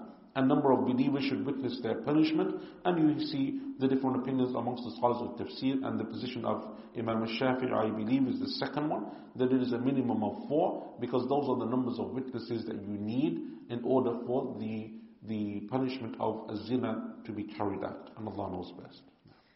الزاني لا ينكح إلا زانية أو مشركة والزانية لا ينكحها إلا زان أو مشرك. A man who has fornicated may only marry a woman who has fornicated, or a woman of the idolaters. A woman who has fornicated may only marry a man who has fornicated, or a man of the idolaters. This is appropriate for them according to what has been mentioned. وَحُرِّمَ ذَلِكَ عَلَى الْمُؤْمِنِينَ. Doing such a thing is unlawful for the believers. It is unlawful for the good believers to marry those who fornicate. This was revealed when the poor muhajirun wanted to marry the prostitutes of the idolaters who were wealthy, so that they could support them. It is said that the prohibition was particular to them. It is also said that it is general, and was then abrogated by the words of Allah Almighty, marry those among you who are unmarried. And this is the position of Al-Mahalli rahimahullah ta'ala. And what seems to be a stronger position on Allah knows best is that the verse is general. And what Allah is saying, that the people who fornicate only marry people like them. Not that they can only marry, that these are the people who should marry them. Meaning a believer isn't someone who marries someone who is unchaste and immodest and is likely to commit those types of sins before Allah Azza wa Jal. There is an important exception though to this verse that the author doesn't mention, and that is the exception of repentance. Except for those who repent, someone who commits adultery, someone who commits fornication, maybe before they become a Muslim, or maybe in Islam, but then they truly turn to Allah in repentance, those people are excluded from this verse. And that is because that is the general principle of the Sharia, that anyone who repents, Allah Azza wa Jal forgives them for that sin that they committed, and Allah knows best.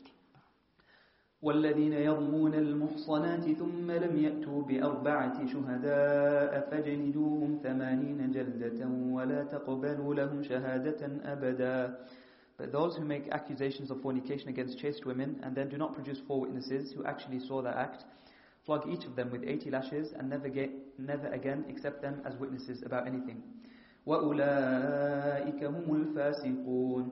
Such people are deviators because they have committed a grave wrong action. In verse number 4, Allah subhanahu wa ta'ala is speaking about the punishment of slandering. And slandering means to accuse someone of fornication or adultery without having the requisite number of witnesses. And the requisite number of witnesses is 4. 4 who must actually see the act of adultery taking place. Not that someone is secluded in a room with a woman. Not that they went into a same hotel together. Not that they were in the car together. Those are different signs that maybe they were doing something untoward. But that doesn't bring upon them the penal punishment. And so the misunderstanding that people have about stoning in Islam and this type of lashing and flogging, it is actually one of the most difficult acts or crimes in Islam to prove. Extremely difficult. And this will come in a very few short verses when we speak about the rulings of li'an. And that is because it is extremely difficult for someone to be able to see and produce 4 witnesses, unless that person obviously does it in public or something else, but to see that act with 4 witnesses who actually witness the act taking place of intercourse. That is what is being referred to. So if that person doesn't have those 4 witnesses and then they speak out of turn and they accuse a man or a woman of being unchaste in that regard, then they are punished by flogging 80 times, which shows you the seriousness of that issue and how Islam came to preserve people's honor and their chastity and their modesty. إلا الذين تابوا من بعد ذلك وأصلحوا فإن الله غفور رحيم. Except for those who after that repent and put things right by doing right actions. Allah is ever forgiving for their slander, most merciful to them, by inspiring them to a repentance which will prevent their deviance and allow the acceptance of their testimony. والذين يرمون أزواجهم ولم يكن لهم شهداء إلا أنفسهم فشهادة أحدهم 4 شهادات بالله إنه لمن الصادقين. Those who make an accusation of fornication against their wives and have no witnesses except themselves, and this happened with some of the companions, such people should testify 4 times by Allah that they are telling the truth in accusing their wives of adultery. وَالْخَامِسَةُ أَنَّ لَعْنَةَ اللَّهِ عَلَيْهِ إِن كَانَ مِنَ الْكَاذِبِينَ. And a 5th time that Allah's curse will be upon them if they are lying.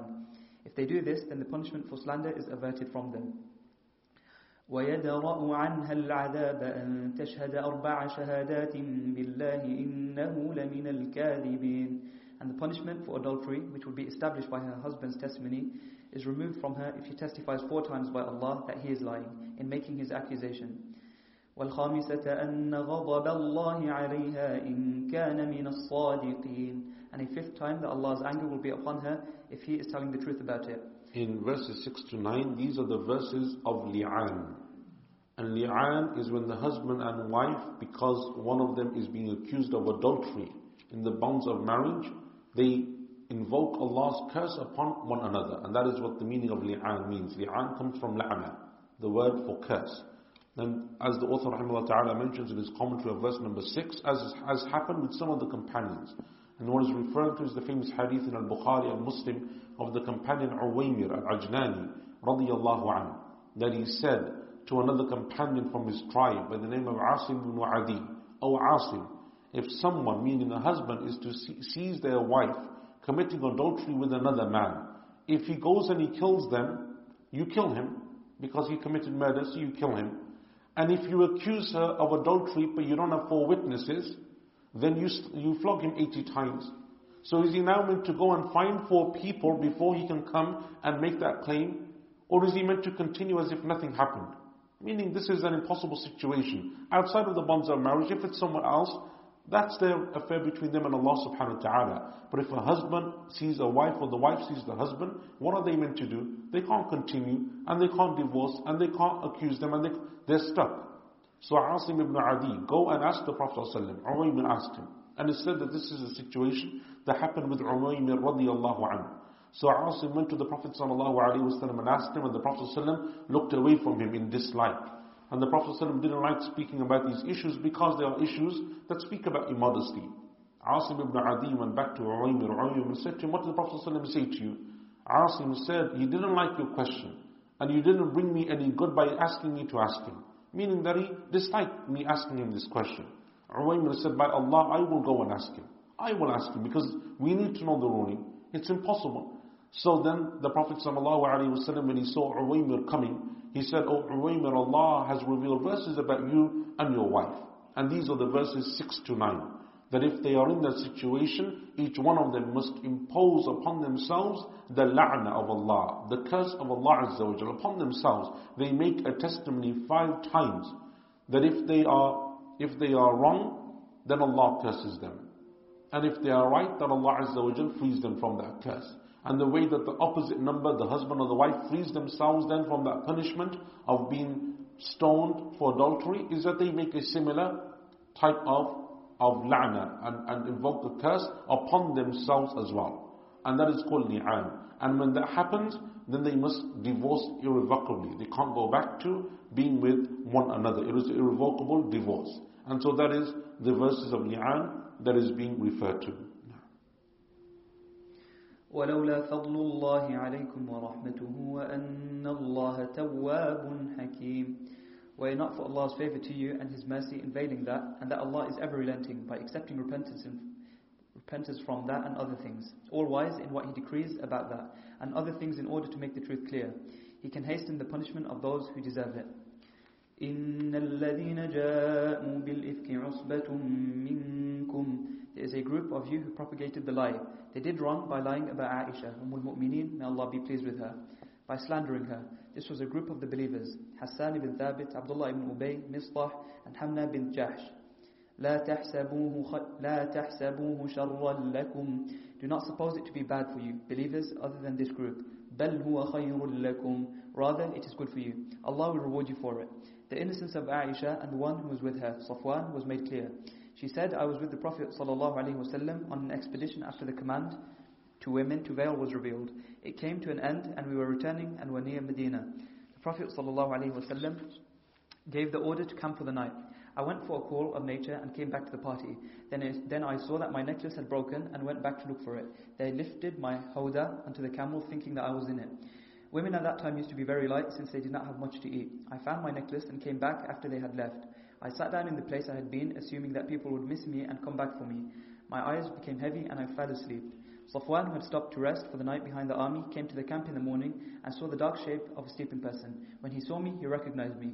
He had seen me before the veiling. I woke up when he said, "We belong to Allah and to Him we return." I covered my face with my cloak. By Allah, he did not speak a single word to me, and I did not hear a word from him except for his exclamation. He made his camel kneel, and I mounted it, and he led the camel with me on it until we reached the army after they had camped to rest from the midday heat. Then those who were destroyed. The worst of them was Abdullah ibn Ubay ibn Salul. This hadith is related by Al-Bukhari and Muslim. لِكُلِّ امْرِئٍ مِّنْهُمْ مَكْتَسَبَ مِنَ الْإِثْمِ. Every one of them will incur the evil he has earned for doing that. وَالَّذِي تَوَلَّى كِبَرَهُ مِنْهُمْ لَهُ عَذَابٌ عَظِيمٌ. And the one who took it on himself to amplify it, meaning to make it worse and delve into it with his party, a reference to Abdullah ibn Ubay, will receive a terrible punishment, meaning the fire in the next world. In verse number 11, we have the famous incident and story of the stand of our mother Aisha radiyallahu anha, and the author rahimahullah ta'ala has given a part of the lengthy hadith that is in Al-Bukhari and Muslim concerning this incident. But before we go into that, he mentions at the beginning of his commentary, this was a group of the believers, and then he mentions Hassan ibn Thabit, Abdullah ibn Ubay, Mistah, and Hamna bint Jahash. And the correction there is that Abdullah ibn Ubay is not from the believers, he's from the hypocrites, but rather he's the leader of the hypocrites. And what the author is saying is that it is a group from amongst them. A group, meaning that were living in Medina from the people. Amongst them were believers, like Hassan radiallahu anhu, and Mistah, who's the relative of Abu Bakr radiallahu anhu, and Hamna bint Jahash, who's the sister of one of the wives of the Prophet ﷺ, Zainab bint Jahash. And then there were the hypocrites, Abdullah ibn Ubay and his like. This story takes place in the 6th year of the Hijrah, according to the majority of the scholars of Sirah. And that is that the Prophet ﷺ, as Aisha mentions in her own narration, when the Prophet ﷺ would go on expeditions, he would draw lots between his wives to see which one of them would accompany him. So the lot of that expedition or that journey fell upon Aisha radiallahu anha. So they went to the expedition and now they're returning back on the way home. And as they stopped in a place to rest, the caravan stopped in a place to rest. The women of that time used to be in what the author or the translator here translates as the literal word hawda. And hawda is basically that small thing that they place on a camel. I don't know what the English word is for that. But like you see in, like the TV and the movies and so on, you see them out in camel for women. They would close them in that area. It's a place that they can sit. It's a small little thing that they have, that they place on them, that's surrounded by curtains so that they are preserved in terms of their modesty. That is what they would ride in. So Aisha radiallahu anha, that's what she is in. So when the camel kneels down and the people stop to take a break, she leaves to go and relieve herself. Akramakumullah. She goes far away, as was the custom of that time. The women go extremely far so that they can't even be seen. When she goes there and she relieves herself and she wishes to return, as she's returning, she realizes her necklace has broken off. She can't find it. Just as we mentioned in the story of Tayammum. Her necklace isn't there again. So she goes back to look for it and search for it. So as she's searching, the army continues. And they raise up the hawda. They lift her up and they continue. And she says, because I was young in age, because Aisha radiallahu anha is young in age, she wasn't extremely heavy. So when they lift her up, they don't really realize that there is any difference in terms of the weight of what is being lifted. To put that hawda back onto the camel, they think she's still in there. They didn't really realize a difference. And they're not going to look in to see if the wife of the Prophet ﷺ is there. So the camel moves and the expedition moves on and the army moves on. Aisha radiallahu anha comes back and she finds them all gone. So she sits there thinking sooner or later they'll realize that she's missing and they'll come back and they'll get her. As she's sitting there, she falls asleep. She's tired and she falls asleep. The Prophet ﷺ would always have a companion right at the back of the army. Just in case something falls, something is lost, something happens, there's someone right at the back who comes and he picks up what people may have left behind or missed or dropped or lost for some reason or another. In this case, it is this companion Safwan ibn al-Mu'attal as-Sulami radiyallahu anhu, from the companions of the Prophet sallallahu alaihi wasallam. And before the verses of hijab, she says, Aisha, that Safwan is someone who saw me. He knew who I was. So when he came and he saw me lying there on the ground alone, and he had a camel with him, he saw me completely alone. He did nothing more except to say, Inna lillahi wa inna ilayhi raji'un. So when he said that, I woke up and I saw what had happened. So then he caused his camel to kneel on the ground and he walked away so that I could get on. And then he walked back, took it by the reins, and he walked me back to Medina. She says, he never said anything more to me except Inna lillahi wa inna ilayhi raji'un, just to catch my attention. Aisha radiallahu anha comes back.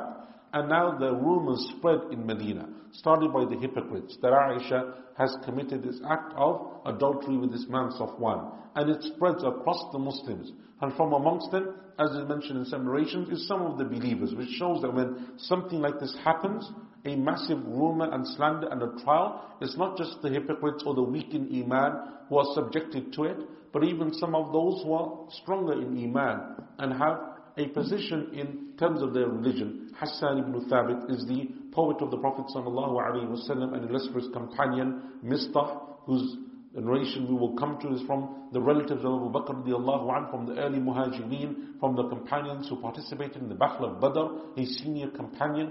Hamna bint al-Jahash is the sister-in-law of the Prophet ﷺ, the sister of Zainab radiallahu anha. There are Muslims that are included within this. Aisha becomes ill when she returns to Medina. So she doesn't know the situation of what's going on. Until one day she's with another woman from the Ansar, and she mentions it to her, don't you know what's going on? And she's like, I don't know what's going on, I've been ill, I don't really understand. And then she tells her that the whole of Medina is speaking about her affair, about what she's apparently or being accused of doing. Aisha radiallahu anha becomes extremely upset. She says that I cried that whole day.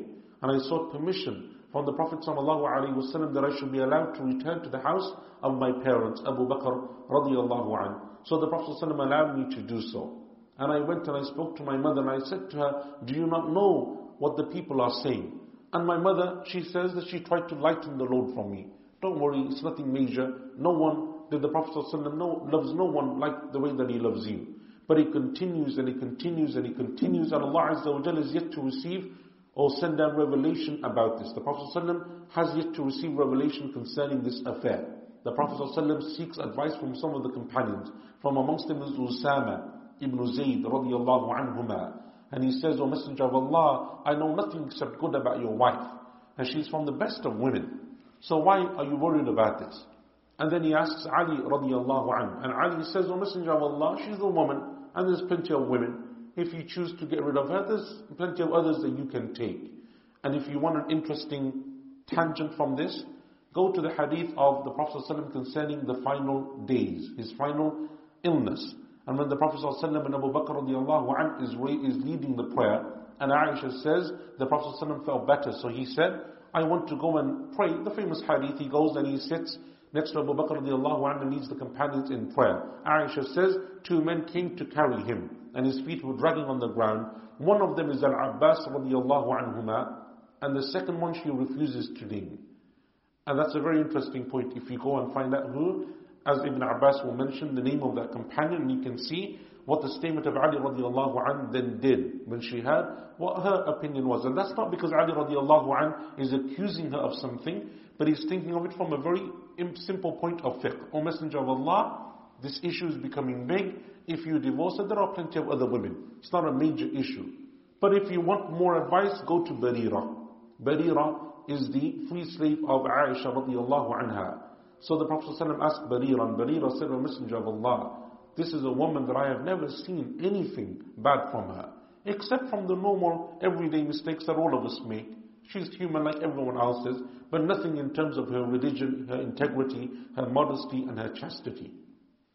She says that the Prophet ﷺ, because the rumors became so much, he went to the masjid one day, and he said, gathering the companions, who will suffice me from this man, meaning Abdullah ibn Ubay, the leader of the hypocrites who is spreading this rumor and continuing, making sure that the rumor mill continues in Medina. Who will suffice me from him? Sa'd ibn Mu'adh, radiallahu anhu, the senior companion of the Ansar, stood up and he said, O Messenger of Allah, if he is from me, meaning my tribe of the Aus, I will deal with him. And even if he's not and he's from the Khazraj, which he was, we will still deal with him. Sa'd ibn Ubadah, who is the leader of the Khazraj, stood up and he said, no, you won't. If he's from the Khazraj, you don't come and you take him from us. And so now the Aus and the Khazraj, those 2 tribes of the Ansar, begin to debate with one another. The Prophet ﷺ calms them down and he leaves them. Because that caused another issue, which is the problem in times of trial. Other trials continue to come as a result of that one major trial. The Prophet ﷺ continued in that way until one day he came to Aisha radiallahu anha in the house of Abu Bakr radiallahu anha, and he said, O Aisha, if you are innocent, then Allah will reveal your innocence. But if you made a mistake, then turn to Allah and seek His forgiveness, and Allah Azza wa Jalla is oft forgiving, most merciful. Aisha radiallahu anha said, I turned to my father Abu Bakr and said, Oh my father, respond on my behalf. Abu Bakr said, by Allah, I don't know what to say. So I turned to my mother and said, Oh my mother, respond on my behalf. And she said, I don't know what to say. So the Aisha radiallahu anha said, I know that if I was to say that I did it, you would believe me. And if I said that I'm not innocent, you won't believe me, because you don't know either way. So I don't know what to say except the statement of Yaqub alayhi salam, فَصَبْرٌ جَمِيلٌ وَاللَّهُ الْمُسْتَعَانُ عَلَى مَا تَصِفُونَ. Patience is more befitting, and Allah Azza wa Jalla will help me concerning that which they ascribe regarding me. She says that the Prophet ﷺ, as he was sitting there, Allah Azza wa Jalla sent him revelation. And he said to me, have glad tidings of Aisha, Allah has revealed your innocence. She says, my mother said, and this is the end of the narration, my mother said, O Aisha, stand up and thank the Prophet ﷺ. She said, by Allah, I will thank no one on this day except Allah subhanahu wa ta'ala. He is the one who received or revealed my revelation. And this is the long hadith, and I wanted to mention it all because it is an important incident, but also because it is one of the points that people have when they attack the honor of Aisha radiallahu anha. لولا إذ سمعتموه ظن المؤمنون والمؤمنات بأنفسهم خيرا وقالوا هذا إفك مبين. Why, when you heard it, did you not, as men and women of the believers, instinctively think good thoughts and say, this is obviously a clear lie? In this, there is a change in person from the second to the third person, but it still refers to the group. لولا جاءوا عليه بأربعة شهداء. Why did they, meaning the group, not produce 4 witnesses to it? فإذ لم يأتوا بالشهداء فأولئك عند الله هم الكاذبون. Since they did not bring 4 witnesses to what they claim, in Allah's sight they are liars regarding that. In verse number 12, that is the general principle that Allah is mentioning. when you hear these types of rumors and slanders, it is not befitting for the believers to believe them and to spread them and to go around talking about them. That is how the rumor mill starts. But rather what they should do is think good of one another. That is the basis of the Muslim. Unless you have reason to suspect otherwise, Muslims are innocent. And Muslims are people of integrity. And Muslims are honest and truthful. And Muslims are people who are chaste and modest. And that is how we believe, or that is how we think of others. ولولا فضل الله عليكم ورحمته في الدنيا والآخرة لمسكم فيما أفضتم فيه عذاب عظيم. Were it not for Allah's favor to you and His mercy, both in this world and the next, a terrible punishment would have afflicted you, slanderers in the next world, for your plunging headlong into it. إذ تلقونه بألسنتكم وتقولون بأفواهكم ما ليس لكم به علم. You were bandying it about on your tongues, repeating it to one another, your mouths uttering something about which you had no knowledge. وَتَحْسَبُونَهُ هَيِّنًا. You consider it to be a trivial matter and no sin. وَهُوَ عِنْدَ اللَّهِ عَظِيمٌ. But in Allah's sight it is an immense sin. In verse 15, Allah Azza wa Jalla says, وَتَحْسَبُونَهُ هَيِّنًا, because it is easy to speak about these things and to forward a text message and to retweet something. It is simply an action that we don't pay much attention to. And how many rumors are spread because of our inadvertent actions in the way that we spread them and forward them and pass them on to others. And that is how rumors spread. And from the punishments that the Prophet ﷺ saw of the people of the grave is the man who a hook will be placed in the right side of his cheek and it will be pulled with such force that it will rip the cheek of his face until it comes to the back of his neck. And then the hook will be placed on the left side of his mouth and the same will be done. And by the time the left side is ripped, the right will be healed.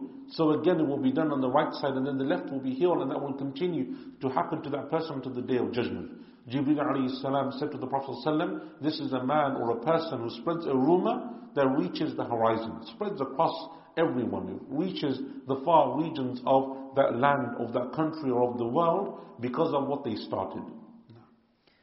ولولا إذ سمعتموه قلتم ما يكون لنا أن نتكلم بهذا.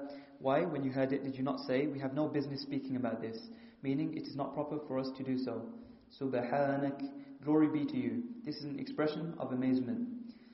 هذا بهتان عظيم. This is a terrible slander and a lie.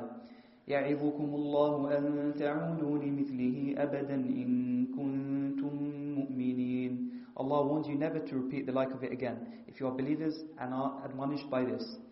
وَيُبَيِّنُ اللَّهُ لَكُمُ الْآيَاتِ. Allah makes the signs clear to you with respect to His commands and prohibitions. وَاللَّهُ عَلِيمٌ حَكِيمٌ. And Allah is all-knowing of what He commands and prohibits, all-wise in doing so. إِنَّ الَّذِينَ يُحِبُّونَ أَن تَشِيعَ الْفَاحِشَةُ فِي الَّذِينَ آمَنُوا لَهُمْ عَذَابٌ أَلِيمٌ فِي الدُّنْيَا وَالْآخِرَةِ. People who love to see filth being spread about by the tongue concerning those who believe, by ascribing fornication to them, a reference to the party mentioned above, and those like them will have a painful punishment, both in this world, the legal punishment for slander, and the next, in the fire by the right due to Allah. وَاللَّهُ يَعْلَمُ وَأَنْتُمْ لَا تَعْلَمُونَ. Allah knows that the slander is not true about them, and you, slanderers, do not know the lie which you tell about them to be true. وَلَوْلَا فَضْلُ اللَّهِ عَلَيْكُمْ وَرَحْمَتُهُ وَأَنَّ اللَّهَ رَءُوفٌ رَحِيمٌ. Were it not for Allah's favor to you and His mercy, and that Allah is all gentle, most merciful, by not hastening the punishment to you. يَا أَيُّهَا الَّذِينَ آمَنُوا لَا تَتَّبِعُوا خُطُوَاتِ الشَّيْطَانِ. You who believe, do not follow in the footsteps of shaitan, the paths which he makes seem attractive to you.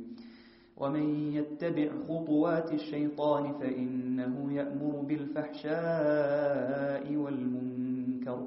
Anyone who follows in shaitan's footsteps should know that he commands ugly indecency and wrongdoing, meaning what is against Allah's laws. وَلَوْلَا فَضْلُ اللَّهِ عَلَيْكُمْ وَرَحْمَتُهُ مَا زَكَى مِنكُم مِّنْ أَحَدٍ أَبَدًا. Were it not for Allah's favor upon you and His mercy, not one of you would ever have been purified by repentance because of the lie you told. وَلَكِنَّ اللَّهَ يُزَكِّي مَن يَشَاءُ. But Allah purifies whomever He wills of wrong actions by accepting their repentance. وَاللَّهُ سَمِيعٌ عَلِيمٌ. Allah is all hearing of what you say, all knowing of what you intend.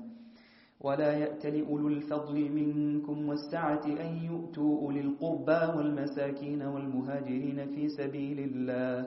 Those of you possessing affluence and ample wealth should not make oaths that they will not give to their relatives, the very poor, and those who have emigrated in the way of Allah. This was revealed about Abu Bakr, who swore that he would not give any more to Mistah, who was his cousin and a poor muhajir, and had been present at the Battle of Badr, when he became involved in the lie after he had been giving to him. Some of the companions swore that they would not give sadaqah to any of those who were in any way involved in the lie. وَلْيَعْفُوا وَلْيَصْفَحُوا. They should rather pardon and overlook what those people did in that respect. أَلَا تُحِبُّونَ أَن يَغْفِرَ اللَّهُ لَكُمْ. Would you not love Allah to forgive you? وَاللَّهُ غَفُورٌ رَحِيمٌ. Allah is ever forgiving, most merciful to the believers. Abu Bakr said, I want Allah to forgive me, and he continued to spend on Mistah what he had been spending before. In verse 22, this is an extension of the same narration of Aisha radiallahu anha in Bukhari and Muslim, that when Allah Azza wa Jalla revealed her innocence from amongst those people who had spread those rumors and spoken about her, was this companion Mistah ibn Uthatha radiallahu anhu, from, as we said, the early Muhajirin and from the companions of Badr. And we mentioned previously the status and the virtues and the rewards of the people of Badr and their status in Islam. And so Allah subhanahu wa ta'ala mentions in this verse, or the hadith rather in Bukhari and Muslim mentions that Abu Bakr radiallahu anhu took an oath that he wouldn't spend upon Mistah anymore. And they said that Mistah was the first cousin of Abu Bakr radiallahu anhu, and Abu Bakr would provide for him and he would spend upon him. And so Mistah, because of his involvement, Abu Bakr made an oath that he wouldn't spend upon him anymore. Not that he would exact revenge or do anything else, simply that he wouldn't give him any more sadaqah. So Allah revealed this verse, telling him that he should forgive and pardon in turn for Allah's forgiveness. And so he did so. And here is an important point, because often when this story is being told, the companion Mistah radiallahu anhu is mentioned in sometimes a derogatory way because of his involvement in this story. But Mistah radiallahu anhu is a senior companion from the companions of Badr. And those companions have an amazing status in our religion, and no one is free from sin or from making mistakes or from doing wrong. And Allah Azza wa Jal is the one who subhanahu wa ta'ala tells us the status of these companions radiallahu anhum ajma'in. إن الذين يرمون المحصنات الغافلات المؤمنات لعنوا في الدنيا والآخرة ولهم عذاب عظيم. Those who accuse women who are chaste as regards fornication but who are careless, ingenuous regarding foul actions, so that it does not occur to them to commit them, but believe in Allah and His Messenger sallallahu alaihi wasallam, are cursed in both this world and the next, and they will have a terrible punishment. In verse 23, the Prophet ﷺ mentioned that it is from the deadly sins, as-sab'ul mubiqat, the 7 destructive sins. From them is to slander someone who is innocent. يوم تشهد عليهم ألسنتهم وأيديهم وأرجلهم بما كانوا يعملون. On the day of rising, when their tongues and hands and feet will testify, read as tashhadu and yashhadu, against them about what they were doing in respect of both words and deeds. يومئذ يوفيهم الله دينهم الحق. On that day, Allah will pay them in full what is due to them, meaning repay them with the repayment which they deserve. وَيَعْلَمُونَ أَنَّ اللَّهَ هُوَ الْحَقُّ الْمُبِينُ. And they will know that Allah is the clear truth, because He will give them the repayment which they doubted they would receive. These include Abdullah ibn Ubay. Here the chaste women referred to were the wives of the Prophet ﷺ. There is no mention of repentance for slandering them being accepted, although repentance is possible where other women are concerned. الْخَبِيثَاتُ لِلْخَبِيثِينَ وَالْخَبِيثُونَ لِلْخَبِيثَاتِ. Corrupt women, or possibly corrupt words, are for corrupt men, meaning people, and corrupt men, meaning people, are for corrupt women, or possibly use corrupt words. وَالطَّيِّبَاتُ لِلطَّيِّبِينَ وَالطَّيِّبُونَ لِلطَّيِّبَاتِ. Good women, or possibly good words, are for good men, meaning people, and good men, meaning people, are for good women, or possibly use good words. أُولَئِكَ مُبَرَّؤُونَ مِمَّا يَقُولُونَ. The latter are innocent of what they say. Those good men and good women, including Aisha and Safwan, are exonerated from the accusations the corrupt men and women made. لَهُمْ مَغْفِرَةٌ وَرِزْقٌ كَرِيمٌ. They, meaning the good men and women, will have forgiveness and generous provision in the garden. Aisha boasted of many things, one of which was that she was created good and was promised forgiveness and generous provision. In verse 26, the commentary that is given here is actually very confusing. Allah subhanahu wa ta'ala says, الْخَبِيثَاتُ لِلْخَبِيثِينَ وَالْخَبِيثُونَ لِلْخَبِيثَاتِ. Corrupt in the feminine form or corrupt in the masculine form. With the alif and ta at the end of these words is the feminine form, and with the waw and the noon, or the ya and the noon, is for the masculine form. One of the explanations, or one of the tafasir that is given here, and the one that the translator has chosen, is that it is apparent, meaning corrupt men only marry corrupt women, and corrupt women only marry corrupt men, and good men marry good women, and good women marry good men. That is one tafsir, but that is the minority opinion. The vast majority of the scholars of tafsir, including Al-Tabari, Ibn Kathir, and many others amongst the Salaf, are of the other opinion, the or, meaning that corrupt words are for corrupt men, and corrupt men are for corrupt words. So the alif and ta doesn't refer to women, it refers to their statements, their words. And because words are an inanimate object, they are used in the feminine plural. And likewise, good words are for good men, and good words are for good women. And this is a better tafsir, and one that is more in line with the context of what is being spoken about in the stand of Aisha radiallahu anha, meaning that those people who spread evil words and spread evil rumors are those people who are evil. It is evil people who spread evil words, and it is good and pure people who spread good and pure words. And that is a better tafsir, not least because with the other tafsir of it being corrupt men for corrupt women and only good men are for good women, one of the issues with that tafsir is then, how do we explain that some of the prophets of Allah were married to disbelieving women, like Nuh and Lut alayhim as-salam? If Allah is saying that only evil men are for evil women, how can a prophet of Allah then marry evil women, because they are disbelievers? And so the tafsir of the vast majority of the scholars of tafsir is a better tafsir than the one that is often used in translations of the Quran when coming to this verse, and Allah knows best. يا أيها الذين آمنوا لا تدخلوا بيوتا غير بيوتكم حتى تستأنسوا وتسلموا على أهلها. You who believe, do not enter houses other than your own until you have asked permission and greeted their inhabitants. One should say, peace be upon you, may I come in, as is reported in hadith. ذَلِكُمْ خَيْرٌ لَكُمْ لَعَلَّكُمْ تَذَكَّرُونَ. That is better for you than entering without permission, so that perhaps you'll pay heed and act accordingly. And this is also in verse 27, from the etiquettes of modesty. That when you come to someone's house, you seek permission. You knock on the door before you enter. You seek permission. Especially in the time of the Prophet ﷺ, when you didn't have doorbells, and you didn't have video cameras, and you didn't have CCTV, and you didn't have all of the stuff that we have now. What you have simply is a curtain or some type of a veil that encloses the house. And so you seek permission because it's very easy to open up that veil. Just as today it's very easy sometimes to look into someone's window and see what they're doing.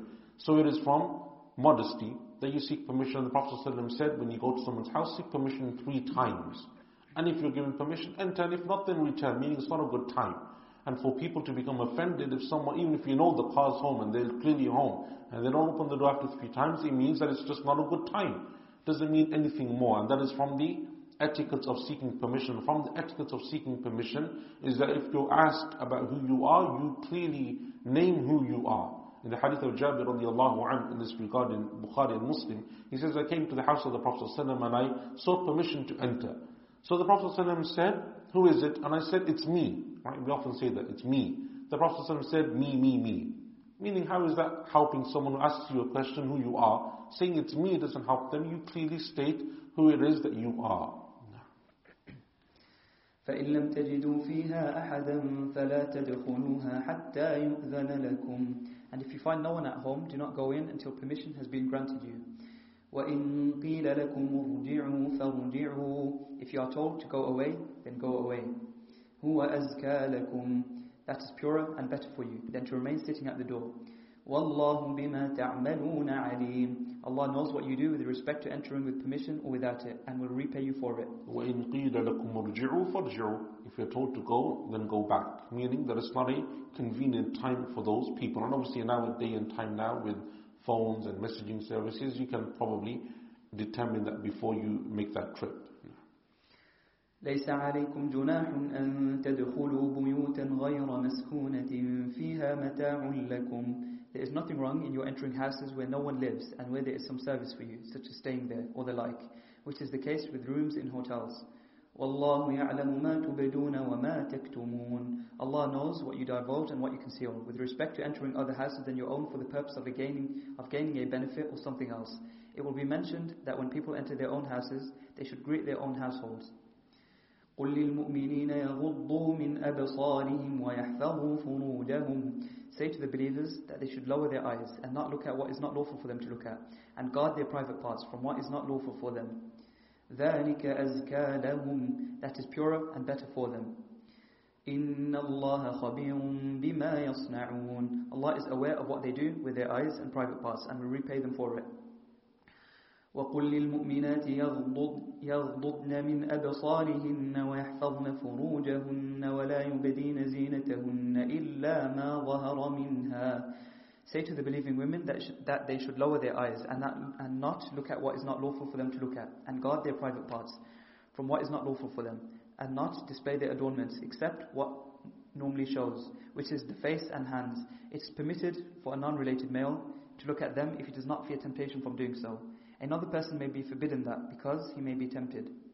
وَلْيَضْرِبْنَ بِخُمُرِهِنَّ عَلَى جُيُوبِهِنَّ. And draw their head coverings across their breasts, covering their heads, necks and bosoms with cloth.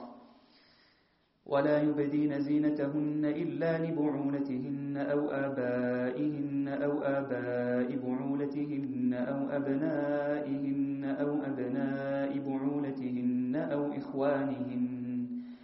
إِخْوَانِهِنَّ أَوْ بَنِي إِخْوَانِهِنَّ أَوْ بَنِي أَخَوَاتِهِنَّ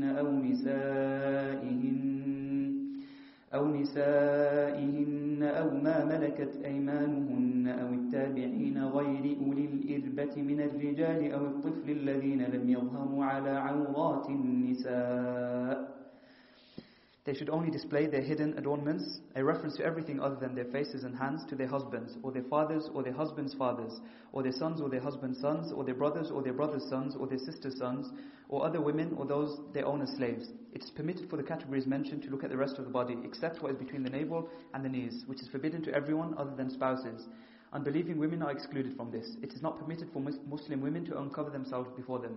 Slaves includes male slaves, or their male attendants who have no sexual desire and no need of women as they are impotent, or children who still have no awareness of women's private parts and are not aware of sexual matters. Women may display to them other than what is between their navels and knees. وَلَا يَضْرِبْنَ بِأَرْجُلِهِنَّ لِيُعْلَمَ مَا يُخْفِينَ مِنْ زِينَتِهِنَّ. Nor should they stamp their feet so that their hidden ornaments are known, referring to making the sound of their anklets heard. وَتُوبُوا إِلَى اللَّهِ جَمِيعًا أَيُّهَا الْمُؤْمِنُونَ لَعَلَّكُمْ تُفْلِحُونَ. Turn to Allah, every one of you, believers, in repentance for what has occurred in respect of looking at what is forbidden and for other things, so that perhaps you will have success by having your repentance accepted. In these verses number 30 and 31, Allah Azza wa Jalla speaks about another form of modesty, and that is lowering the gaze and not dressing in a manner or exposing parts of your body in a manner that may be tempting to others in a sexual manner. And Allah subhanahu wa ta'ala in verse 31 He says, and not display their garments إِلَّا مَا ظَهَرَ مِنْهَا, except for what normally shows.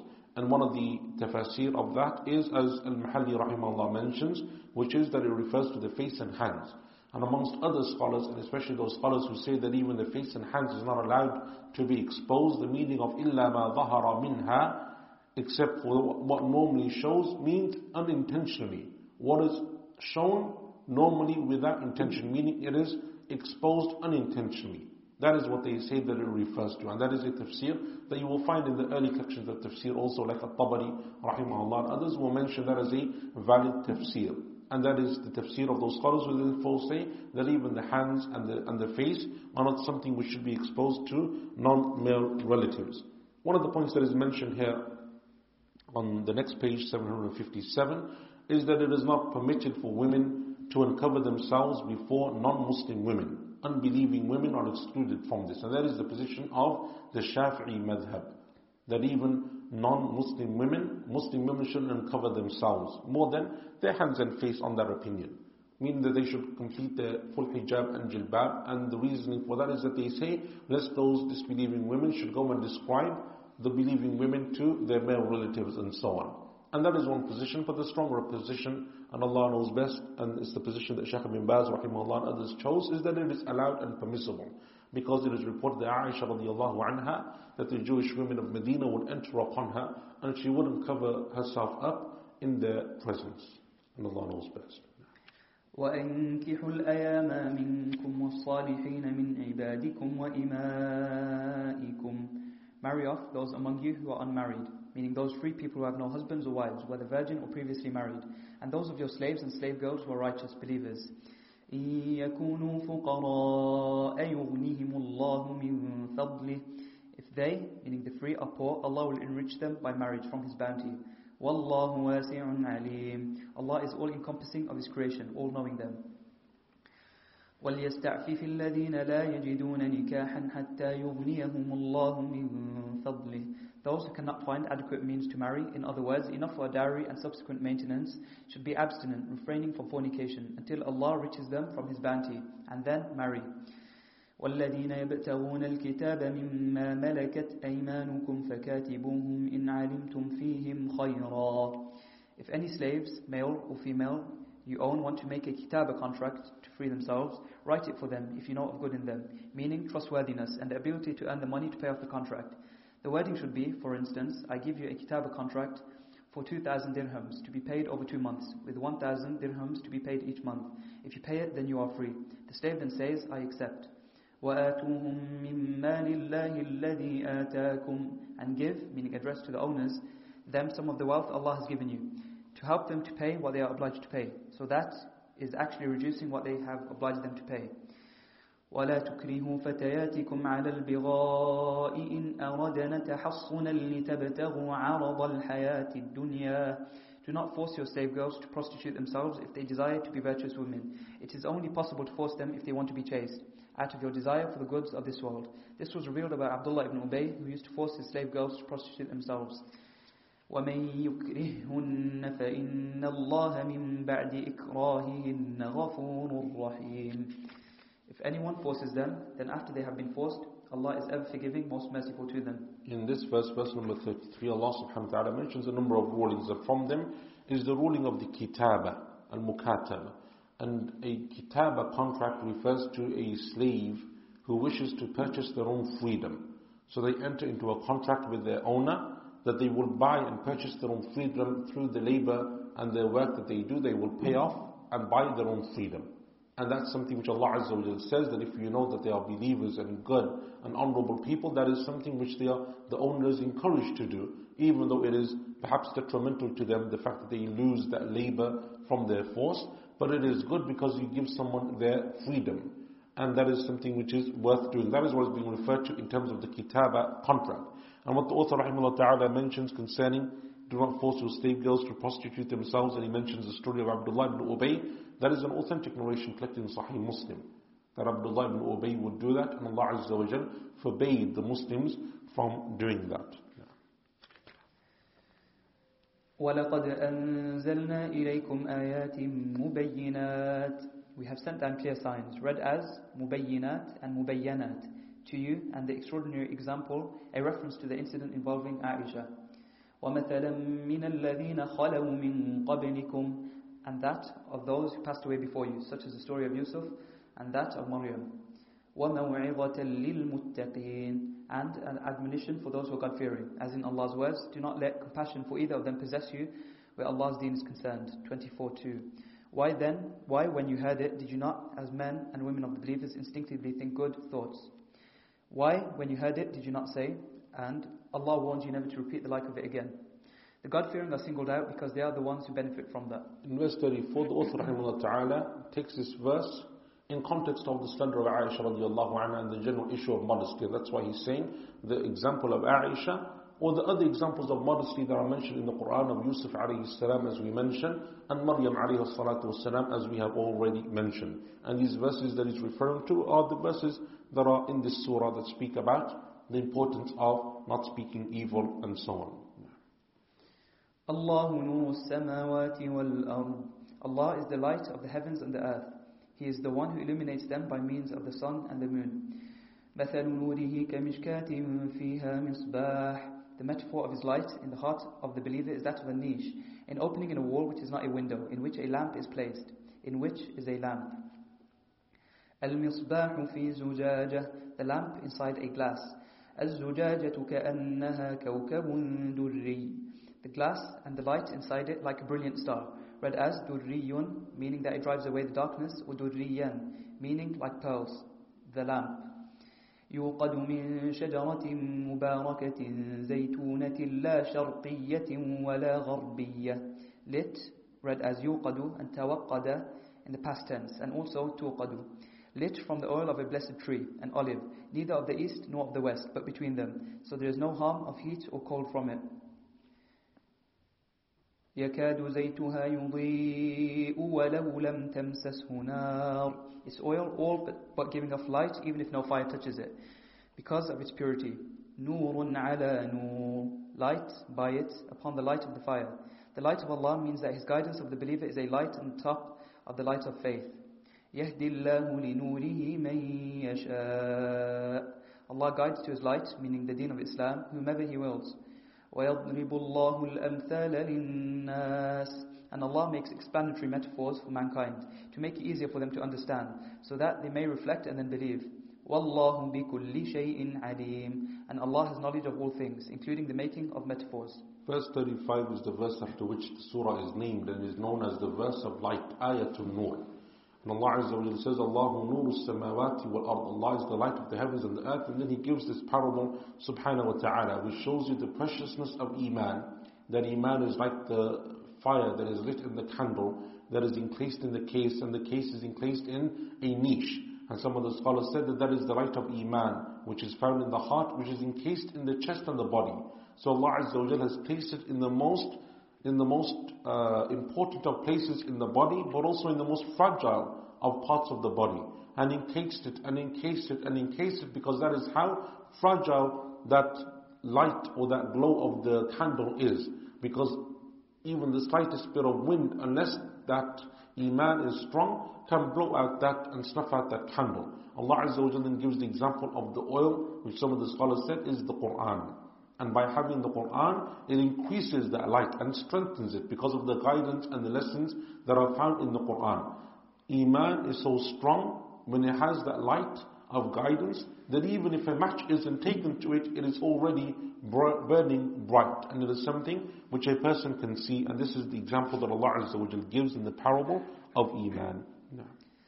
في بيوت أذن الله أن ترفع ويذكر فيها اسمه يسبح له فيها بالغدو والآصال رجال. In houses which Allah has permitted to be built and in which His name is remembered, there are men who proclaim His glory, read as يسبح and يسبح, and pray to Him morning and evening. Evening here refers to any time after midday. In this verse number 36, in houses which Allah has permitted to be built, في بيوت أذن الله أن ترفع. Some of the scholars are of the opinion that this is a new verse, meaning that it's not connected to verse 35. It is a completely new statement. في بيوت, houses meaning the mosques. Allah has allowed for those houses to be places meaning the mosques, places where Allah's name is mentioned and He is worshipped. Another opinion amongst the scholars of tafsir, which is the opinion of Shaykh al-Islam ibn Taymiyyah, rahimahullah, and chosen by Shaykh ibn Sa'di, who is the teacher of Shaykh ibn Uthaymeen, alayhim rahmatullah, is that the word fi buyutin is an extension of verse 35. That just as Allah Azza wa Jal places the light in the heart of the believer, so Allah has placed light in His houses as well, meaning the masajid. And that is a good tafsir also, because we know that the houses of Allah Azza wa Jal are from the most beloved of places to Allah subhanahu wa ta'ala upon the face of this earth. And so therefore it is an extension of the statement. Just as Allah has placed light in the hearts of the believers, so the houses of Allah are enlightened as well, illuminated, and in them Allah has permitted that His name be remembered and so on. لا تلهيهم تجارة ولا بيع عن ذكر الله وإقام الصلاة وإيتاء الزكاة يخافون يوما تتقلب فيه القلوب والأبصار. Not distracted by trade or commerce from the remembrance of Allah and the establishment of the prayer and the payment of zakat. They fear a day when all hearts and eyes will be in turmoil from fear, because people's hearts will be between salvation and destruction, and their eyes will be darting to the right and the left. This is the day of rising. لِيَجْزِيَهُمُ اللَّهُ أَحْسَنَ مَا عَمِلُوا وَيَزِيدَهُم مِّن فَضْلِهِ.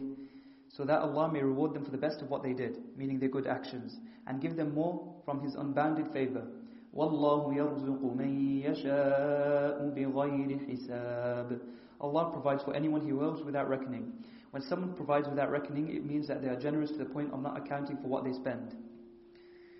وَالَّذِينَ كَفَرُوا أَعْمَالُهُمْ كَسَرَابٍ بِقِيعَةٍ. But the actions of those who disbelieve are like a mirage in the desert. A mirage is an effect to be seen in the desert coming from the light of the sun during the second half of the day of intense heat, which appears as if it were water flowing over the land. يحسبه الظمآن ماء حتى إذا جاءه لم يجده شيئا. A thirsty man thinks it is water, but when he reaches it, he finds it to be nothing at all, not what he thought it was. It is the same with an unbeliever who supposes that his actions, like sadaqah, will benefit him, and then when he dies, finds that his actions are of no use at all. وَوَجَدَ اللَّهَ عِنْدَهُ فَوَفَّاهُ حِسَابَهُ. But he finds Allah there. He will pay him his account in full for what he did in this world. وَاللَّهُ سَرِيعُ الْحِسَابِ. Allah is swift at reckoning and repayment. أَوْ كَظُلُمَاتٍ فِي بَحْرِ اللُّجِّيِّ يَغْشَاهُ مَوْجٌ مِّن فَوْقِهِ مَوْجٌ مِّن فَوْقِهِ سَحَابٌ. Or they, the evil deeds of those who are unbelievers, are like the darkness of a fathomless sea, which is covered by waves, above which are waves above, which are clouds. ظُلُمَاتٌ بَعْضُهَا فَوْقَ بَعْضٍ. These being layers of darkness, one upon the other. The darkness of the sea, the darkness of the surface waves, and the darkness of the clouds. إِذَا أَخْرَجَ يَدَهُ لَمْ يَكَدْ يَرَاهَا. If he puts out his hand in this darkness, he can scarcely see it. وَمَنْ لَمْ يَجْعَلِ اللَّهُ لَهُ نُورًا فَمَا لَهُ مِن نُورٍ. Those Allah gives no light to have no light. Whoever is not guided by Allah is not guided. In verses 39 and 40, Allah Azza wa Jalla gives the example of the opposite people of Iman, the people who have disbelief. In verse 40, Allah subhanahu wa ta'ala says they are like the darkness of a fathomless sea, which is covered by waves, above which are waves, above which are clouds, meaning that they are in darkness upon darkness upon darkness. 39 and 40, these two verses, some of the scholars say that there are two parables concerning the same group of people, disbelievers. Allah mentions two parables concerning them. And others such as Ibn Kathir rahimahullah say there are two parables for two different groups of disbelievers. So the first group are those people who act and think that their actions will save them, but because of their disbelief they have nothing. So they think that they can give sadaqah, that they're doing good, and those actions will save them despite their disbelief. Allah says no. Their actions are like a mirage. They think that they will benefit them, but when they come to them, they will find that they are actually nothing, a pure image. And the second group are those who don't even do that. So they are upon darkness, upon darkness, upon darkness. أَلَمْ تَرَ أَنَّ اللَّهَ يُسَبِّحُ لَهُ مَنْ فِي السَّمَاوَاتِ وَالْأَرْضِ وَالطَّيْرُ صَافَّاتٍ. Do you not see that everyone in the heavens and earth glorifies Allah, and the prayer is an aspect of glorification, as do the birds with their outspread wings, suspended between heaven and earth. كُلٌّ قَدْ عَلِمَ صَلَاتَهُ وَتَسْبِيحَهُ. Each one knows its prayer and glorification of Allah. وَاللَّهُ عَلِيمٌ بِمَا يَفْعَلُونَ. Allah knows what they do. وَلِلَّهِ مُلْكُ السَّمَاوَاتِ وَالْأَرْضِ. The kingdom of the heavens and earth belongs to Allah, the treasures of the rain, provision and plants. وَإِلَى اللَّهِ الْمَصِيرُ. And Allah is the final destination. أَلَمْ تَرَ أَنَّ اللَّهَ يُزْجِي سَحَابًا ثُمَّ يُؤَلِّفُ بَيْنَهُ ثُمَّ يَجْعَلُهُ رُكَامًا فَتَرَى الْوَدْقَ يَخْرُجُ مِنْ خِلَالِهِ. Do you not see that Allah propels the clouds with gentleness, then makes them coalesce, making separate clumps into a single one, then heaps them up on top of one another, and then you see the rain pouring out of the middle of them. وَيُنَزِّلُ مِنَ السَّمَاءِ مِنْ جِبَالٍ فِيهَا مِنْ بَرَدٍ فَيُصِيبُ بِهِ مَنْ يَشَاءُ وَيَصْرِفُهُ عَنْ مَنْ يَشَاءُ. And He sends down mountains from the sky with hail inside them, striking with it anyone He wills and averting it from anyone He wills. يَكَادُ سَنَا بَرْقِهِ يَذْهَبُ بِالْأَبْصَارِ. The brightness of His lightning almost blinds the sight of anyone who looks at it. يُقَلِّبُ اللَّهُ اللَّيْلَ وَالنَّهَارِ. Allah revolves night and day, making one of them come after the other. إِنَّ فِي ذَلِكَ لَعِبَرَةً لِأُولِي الْأَبْصَارِ. There is surely a lesson in that, alternation for people with inner sight, indicating the power of Allah Almighty. وَاللَّهُ خَلَقَ كُلَّ دَابَّةٍ مِّن مَّاءٍ. Allah created every animal from water, meaning sperm. فَمِنْهُمْ مَنْ يَمْشِي عَلَى بَطْنِهِ. Some of them go crawling on their bellies, like snakes and vermin. وَمِنْهُمْ مَنْ يَمْشِي عَلَى رِجْلَيْنِ. Some of them on two legs, like human beings and birds. وَمِنْهُمْ مَنْ يَمْشِي عَلَى أَرْبَعٍ. And some on four, like livestock and similar animals.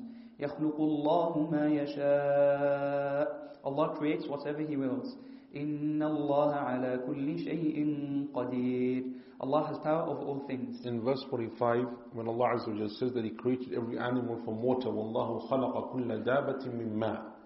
We mentioned something similar in the verse in Surah Al-Anbiya yesterday when Allah says, وَجَعَلْنَا مِنَ الْمَاءِ كُلَّ شَيْءٍ حَيٍّ.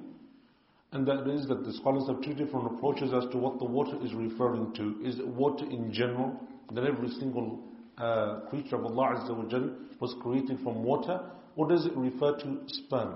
And we said that those are both two positions amongst the scholars of tafsir.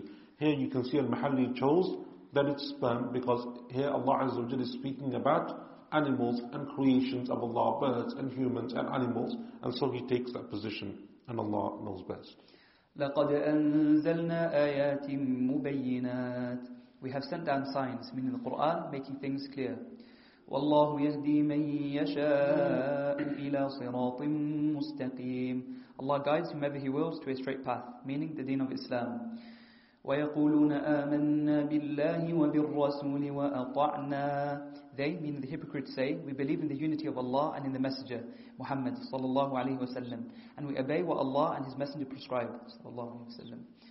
ثُمَّ يَتَوَلَّى فَرِيقٌ مِّنْهُمْ مِّن بَعْدِ ذَلِكَ. Then after that, a group of them turn away. وَمَا أُولَٰئِكَ بِالْمُؤْمِنِينَ. Such people are not believers. Those who turn away are not believers. The latter are people whose hearts are in agreement with their tongues. وَإِذَا دُعُوا إِلَى اللَّهِ وَرَسُولِهِ لِيَحْكُمَ بَيْنَهُمْ إِذَا فَرِيقٌ مِّنْهُمْ مُعْرِضُونَ. When they are summoned to Allah and His Messenger sallallahu alaihi wasallam, who conveys the message, so that He may judge between them, a group of them immediately turn away. وَإِن يَكُنْ لَهُمُ الْحَقُّ يَأْتُوا إِلَيْهِ مُذْعِنِينَ. But if right is on their side, they come to Him most submissively, meaning swiftly in obedience. أَفِي قُلُوبِهِم مَّرَضٌ أَمِ ارْتَابُوا أَمْ يَخَافُونَ أَن يَحِيفَ اللَّهُ عَلَيْهِمْ وَرَسُولُهُ. Is there a sickness of unbelief in their hearts, or do they have misgivings about His prophethood, or do they fear that Allah and His Messenger sallallahu alaihi wasallam will be unjust to them regarding judgment? بَلْ أُولَٰئِكَ هُمُ الظَّالِمُونَ. No, it is simply that they are wrongdoers by turning away. إنما كان قول المؤمنين إذا دعوا إلى الله ورسوله ليحكم بينهم أن يقولوا سمعنا وأطعنا. The reply of the believers when they are summoned to Allah and His Messenger sallallahu alaihi wasallam, so that He can judge between them, is to say, we hear and we obey. وَأُولَٰئِكَ هُمُ الْمُفْلِحُونَ. They are ones who are successful and are saved. وَمَن يُطِعِ اللَّهَ وَرَسُولَهُ وَيَخْشَ اللَّهَ وَيَتَّقْهِ فَأُولَٰئِكَ هُمُ الْفَائِزُونَ. All who obey Allah and His Messenger and have awe of Allah and are fearful of Him and obey Him, they are the ones who are victorious and attain paradise. وَأَقْسَمُوا بِاللَّهِ جَهْدَ أَيْمَانِهِمْ لَئِنْ أَمَرْتَهُمْ لَيَخْرُجُنَّ. They have sworn by Allah with their most earnest oaths that if you give them the command, they will go out to do jihad. قُلْ لَا تُقْسِمُوا. Say to them, do not swear. طَاعَةٌ مَعْرُوفَةٌ. Honorable obedience to the Prophet is enough, sallallahu alaihi wasallam. Meaning, it is better to obey the prohibition than to swear an oath which is not credible. إِنَّ اللَّهَ خَبِيرٌ بِمَا تَعْمَلُونَ. Allah is aware of what you do. قُلْ أَطِيعُوا اللَّهَ وَأَطِيعُوا الرَّسُولَ. Say, obey Allah and obey the Messenger, sallallahu alaihi wasallam. فَإِن تَوَلَّوْا فَإِنَّمَا عَلَيْهِ مَا حُمِّلَ وَعَلَيْكُمْ مَا حُمِّلْتُمْ. Then, if they turn away from obedience to Him, He is only responsible for what He is charged with in terms of transmission, and you are responsible for what you are charged with in terms of obedience. وَإِن تُطِيعُوهُ تَهْتَدُوا. If you obey Him, you will be guided. وَمَا عَلَى الرَّسُولِ إِلَّا الْبَلَاغُ الْمُبِينُ. The Messenger is only responsible for clear transmission. In verse 54, this shows the importance of following the Sunnah. Allah Azza wa Jalla says, وَإِن تُطِيعُوهُ تَهْتَدُوا. If you obey the Prophet ﷺ, you will be guided. showing that one of the greatest methods and one of the greatest means of achieving and attaining guidance of Allah Azza wa Jal is to follow the sunnah of the Prophet sallallahu alaihi wasallam. And it's when people turn away from the sunnah and from the teachings of the Prophet sallallahu, either because they don't know out of lack of ignorance, or they don't return to the books of the sunnah, or they are negligent in that regard, that is when people start to innovate in their religion and are led away from that path of guidance. وعد الله الذين آمنوا منكم وعملوا الصالحات ليستخلفنهم في الأرض كما استخلف الذين من قبلهم. Allah has promised those of you who believe and do right actions that He will make them successors in the land to replace the unbelievers, as He made those before them successors, meaning the tribe of Israel. Read as istakhlafa and istukhlifa, to the tyrants. وَلَيُمَكِّنَنَّ لَهُمْ دِينَهُمُ الَّذِي ارْتَضَى لَهُمْ, and will firmly establish for them their deen, with which He is pleased, this being Islam, which He will cause to dominate other religions. He will multiply them in the earth and give them dominance. وَلَيُبَدِّلَنَّهُمْ مِنْ بَعْدِ خَوْفِهِمْ أَمْنًا, and give them in place, read as يُبَدِّلَنَّهُمْ and as يُبْدِلَنَّهُمْ, and give them in place of their fear of the unbelievers security. Allah kept His promise to them, as mentioned, and praised them, saying, يَعْبُدُونَنِي لَا يُشْرِكُونَ بِي شَيْئًا, they worship me, not associating anything with me. وَمَنْ كَفَرَ بَعْدَ ذَلِكَ فَأُولَٰئِكَ هُمُ الْفَاسِقُونَ, any who disbelieve after that blessing, such people are deviators. The first of those to disbelieve were those who murdered Uthman, may Allah be pleased with him, and they started to fight one another after having been brothers. وَأَقِيمُوا الصَّلَاةَ وَآتُوا الزَّكَاةَ وَأَطِيعُوا الرَّسُولَ لَعَلَّكُمْ تُرْحَمُونَ, establish the prayer and pay zakat, and obey the Messenger sallallahu alaihi wasallam, so that perhaps mercy will be shown to you. لَا تَحْسَبَنَّ الَّذِينَ كَفَرُوا مُعْجِزِينَ فِي الْأَرْضِ, do not imagine, read as تَحْسَبَنَّ and يَحْسَبَنَّ, meaning they should not imagine that those who disbelieve are able to escape Allah on earth. وَمَأْوَاهُمُ النَّارِ, their shelter will be the fire. وَلَبِئْسَ الْمَصِيرِ, what an evil destination. يَا أَيُّهَا الَّذِينَ آمَنُوا لِيَسْتَأْذِنكُمُ الَّذِينَ مَلَكَتْ أَيْمَانُكُمْ وَالَّذِينَ لَمْ يَبْلُغُوا الْحُلُمَ مِنكُمْ ثَلَاثَ مَرَّاتٍ, you who believe, those you own as slaves, and those free people amongst you who have not yet reached puberty, referring to those who are not sexually aware of women, should ask your permission to enter at 3 times. من قبل صلاة الفجر وحين تضعون ثيابكم من الظهيرة ومن بعد صلاة العشاء, before the dawn prayer, when you have undressed at noon, and after the Isha prayer. ثلاث عورات لكم, 3 times of nakedness for you, times when people remove their clothing. ليس عليكم ولا عليهم جناح بعدهن طوافون عليكم بعضكم على بعض, there is nothing wrong for you or them at other times in moving around among yourselves from one to another. At other times, slaves and children may enter without asking permission. كَذَلِكَ يُبَيِّنُ اللَّهُ لَكُمُ الْآيَاتِ, in this way Allah makes the signs clear to you, makes His rulings clear to His creatures. وَاللَّهُ عَلِيمٌ حَكِيمٌ, Allah is all-knowing, all-wise in managing it for them. It is said that the ayah of asking permission is abrogated, and it is said that it is not. But that there is leeway for people not to ask permission. In verse 58, Allah subhanahu wa ta'ala now goes back to the verses of modesty.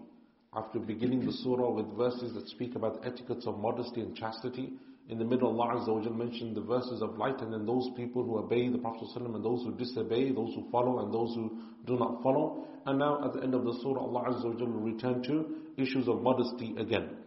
And so Allah subhanahu wa ta'ala speaks about those people who in your household are young, meaning children, young people who enter upon you. They are from the tawafun, and the word tawaf is like tawaf, meaning to go round and round again and again, meaning that they constantly are in and out in your presence. You can't ask a 3-year-old, for example, that doesn't understand the concept of seeking permission and knocking and so on. You can't expect them to abide by the same rules and etiquettes as those who are older are expected to abide by.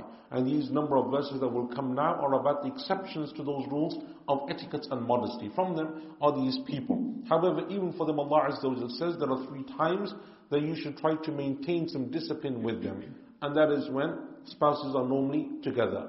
In the night time, before Fajr and after Isha, that period of time, and in the Zahira, which is the time of siesta that the Arabs used to take a nap during the day, the midday nap. Those are the 3 times that Allah Azza wa Jal mentions. And the author rahimahullah says at the beginning that it said that this verse is abrogated But the correct opinion, and Allah knows best, is it's not abrogated. This verse is not abrogated, but it is a verse that its rulings are still applicable. وَإِذَا بَلَغَ الْأَطْفَالُ مِنْكُمُ الْحُلُمَ فَلْيَسْتَأْذِنُوا كَمَا اسْتَأْذَنَ الَّذِينَ مِنْ قَبْلِهِمْ. Once your children have reached puberty, they should ask your permission to enter at all times, as those before them, meaning adults, also ask permission. كَذَلِكَ يُبَيِّنُ اللَّهُ لَكُمْ آيَاتِهِ. In this way, Allah makes His signs clear to you. وَاللَّهُ عَلِيمٌ حَكِيمٌ. Allah is all-knowing, all-wise.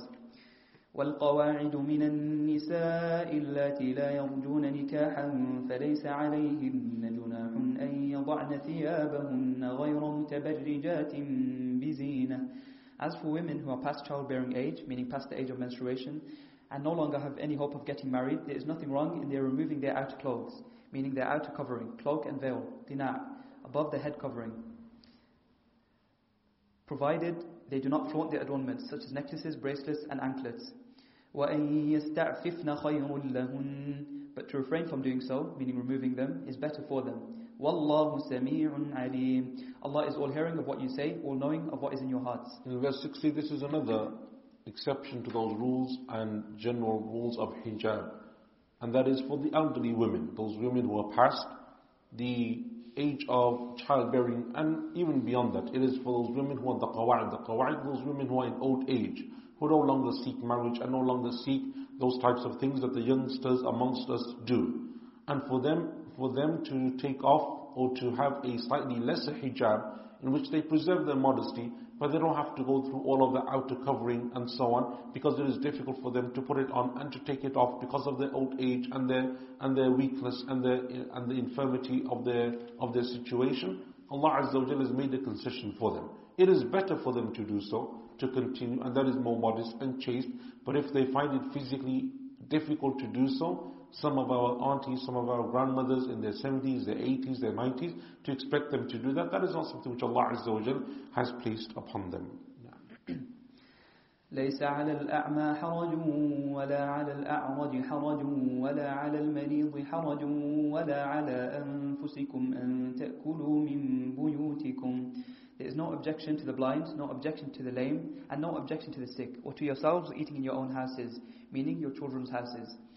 أو بيوت آبائكم أو بيوت أمهاتكم أو بيوت إخوانكم أو بيوت أخواتكم أو بيوت أعمامكم أو بيوت عماتكم أو بيوت أخوالكم أو بيوت خالاتكم أو ما ملكتم مفاتحه أو صديقكم. Or your father's houses, or your mother's houses, or your brother's houses, or your sister's houses, or the houses of your paternal uncles or paternal aunts, or the houses of your maternal uncles or maternal aunts, or places to which you own the keys, meaning houses which belong to other people whose keys are in your keeping, or those of your friends. It is permitted to eat in the houses of those who are mentioned, even if they are not present, provided that you know that they will accept it.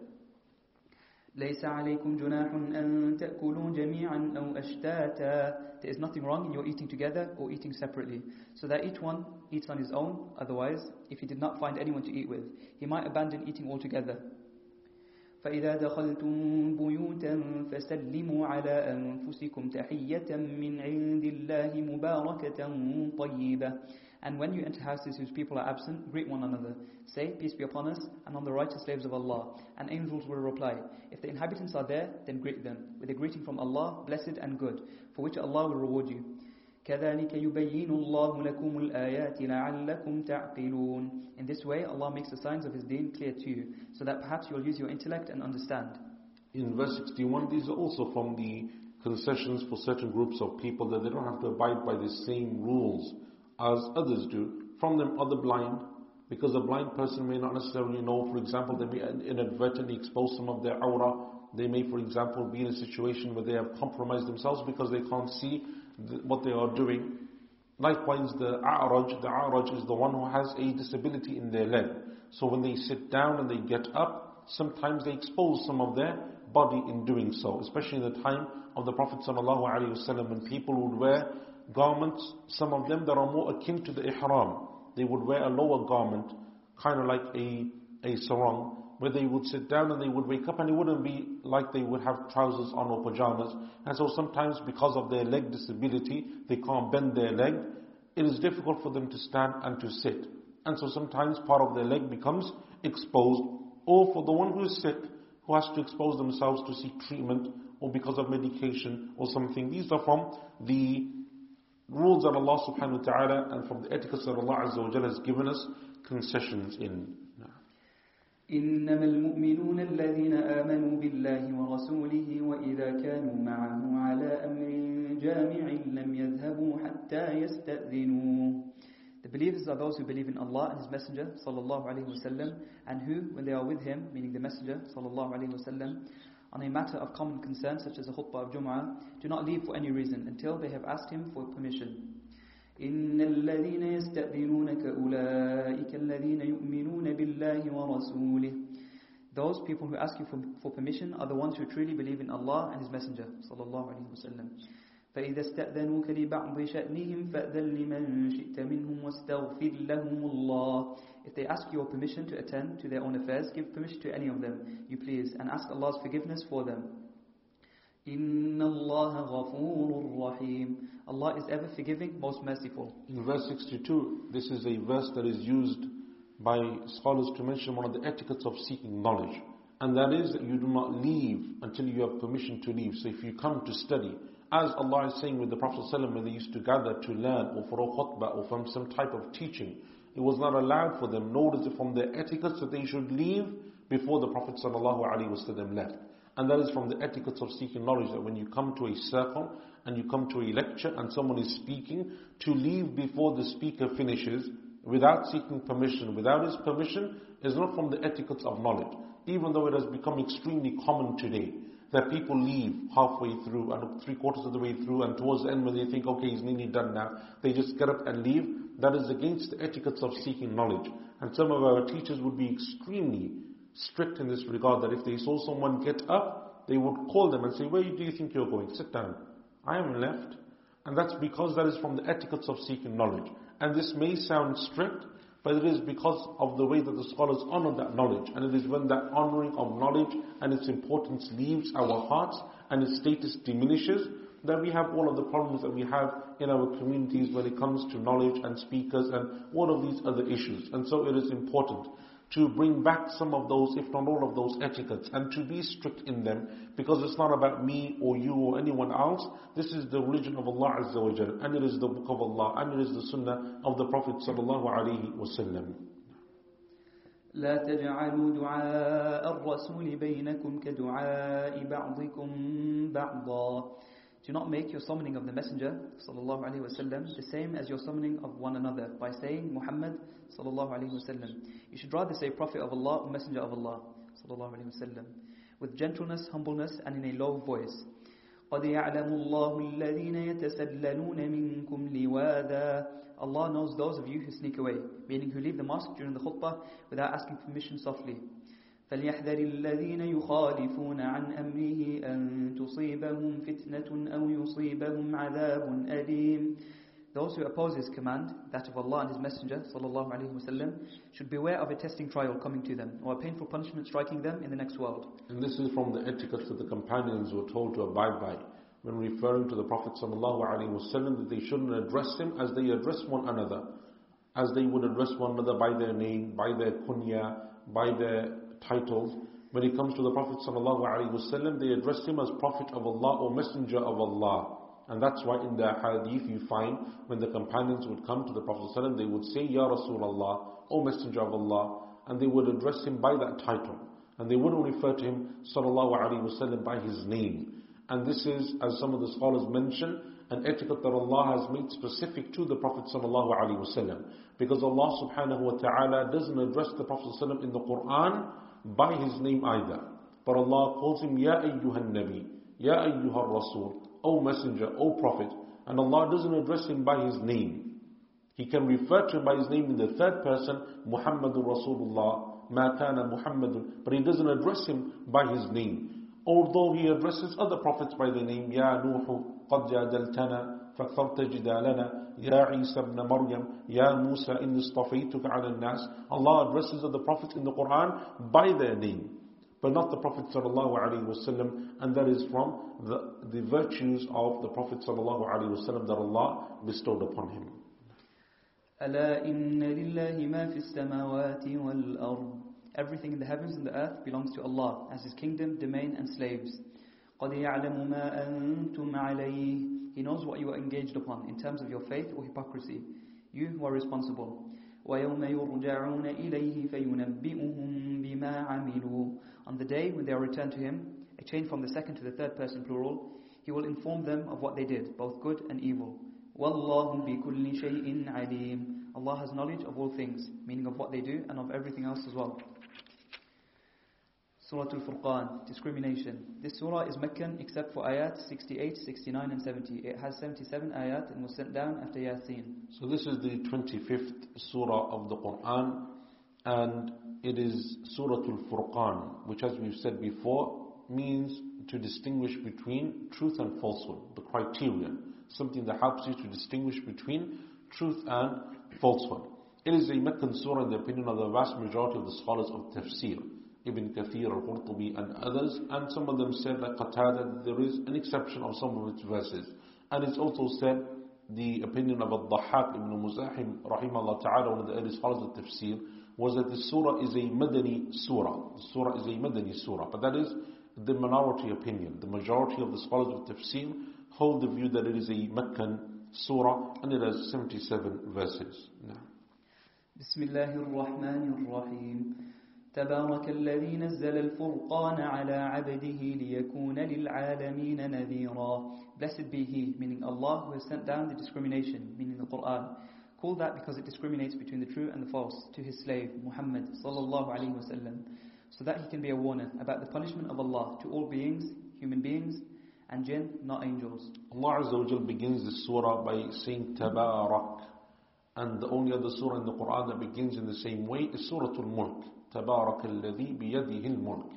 And the word Tabarak is blessed, meaning that every blessing, all blessings and all goodness and all favors and all grace come from Allah subhanahu wa ta'ala. That is the meaning of Tabarak. All blessings, all goodness, all favors, all grace and bounty comes from Allah subhanahu wa ta'ala.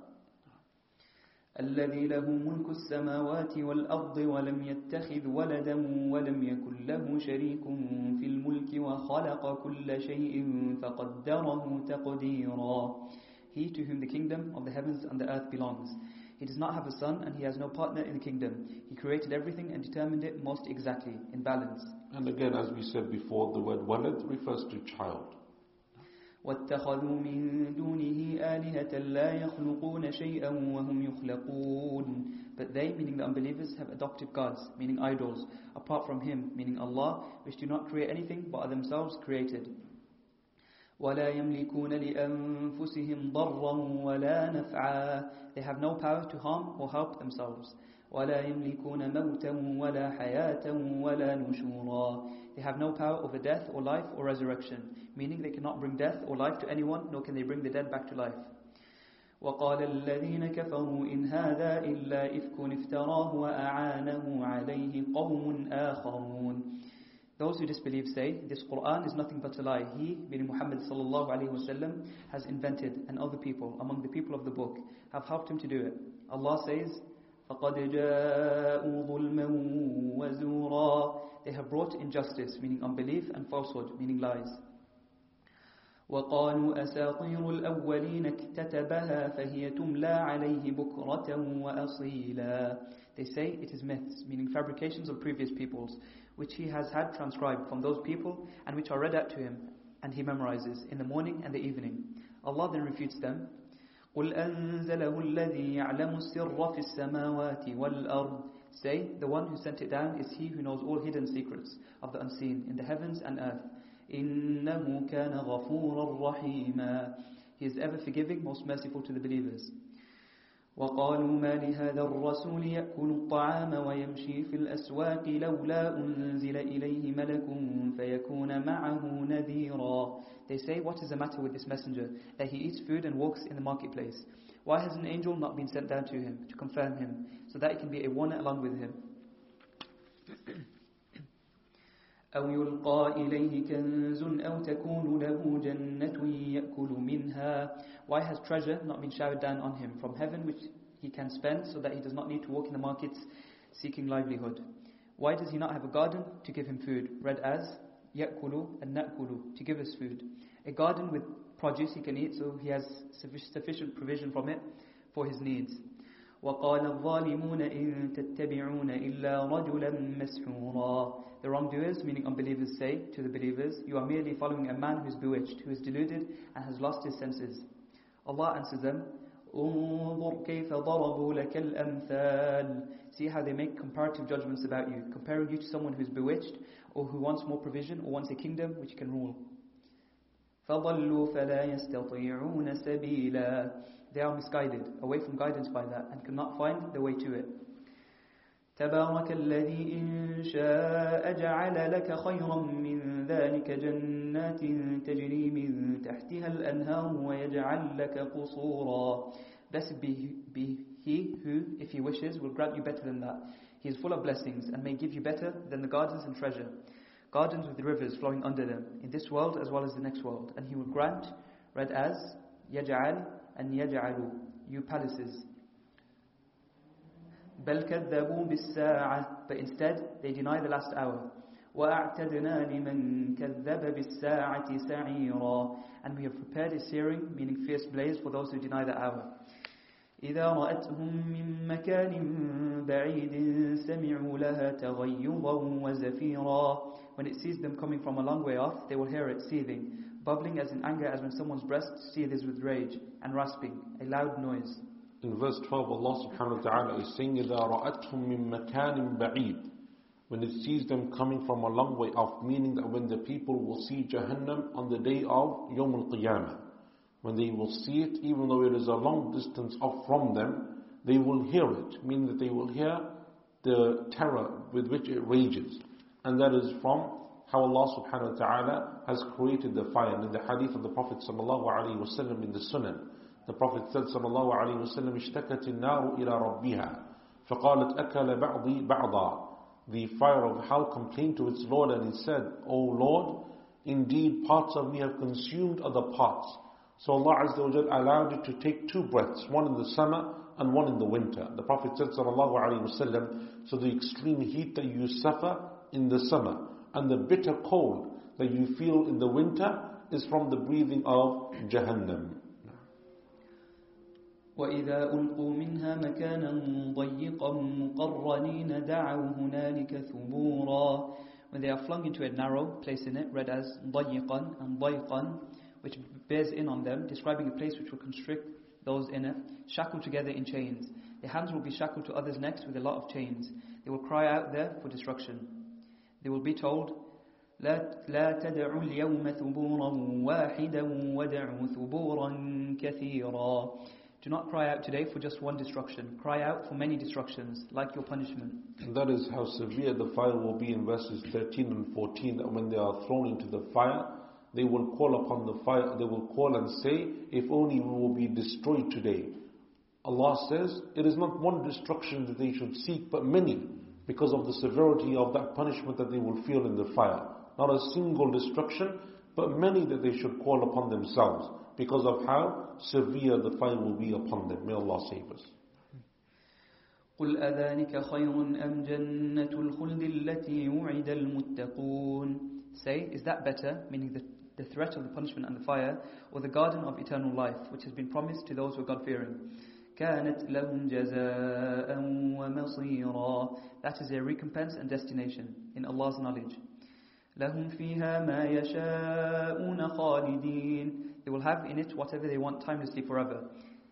كَانَ عَلَى رَبِّكَ وَعْدًا مَسْئُولًا. It is a binding promise of your Lord. They will ask Him about the promise He made. Our Lord, give us what you promised us through your messengers. 3:194. Or the angels will ask for them. Our Lord, admit them into the gardens of Aden, which you promised them. 48. وَيَوْمَ يَحْشُرُهُمْ وَمَا يَعْبُدُونَ مِن دُونِ اللَّهِ. On the day He gathers, read as يَحْشُرُ and نَحْشُرُ, we gather them together, and those they worship besides Allah. A reference to the angels, the prophets, Isa, Uzair, and also the jinn.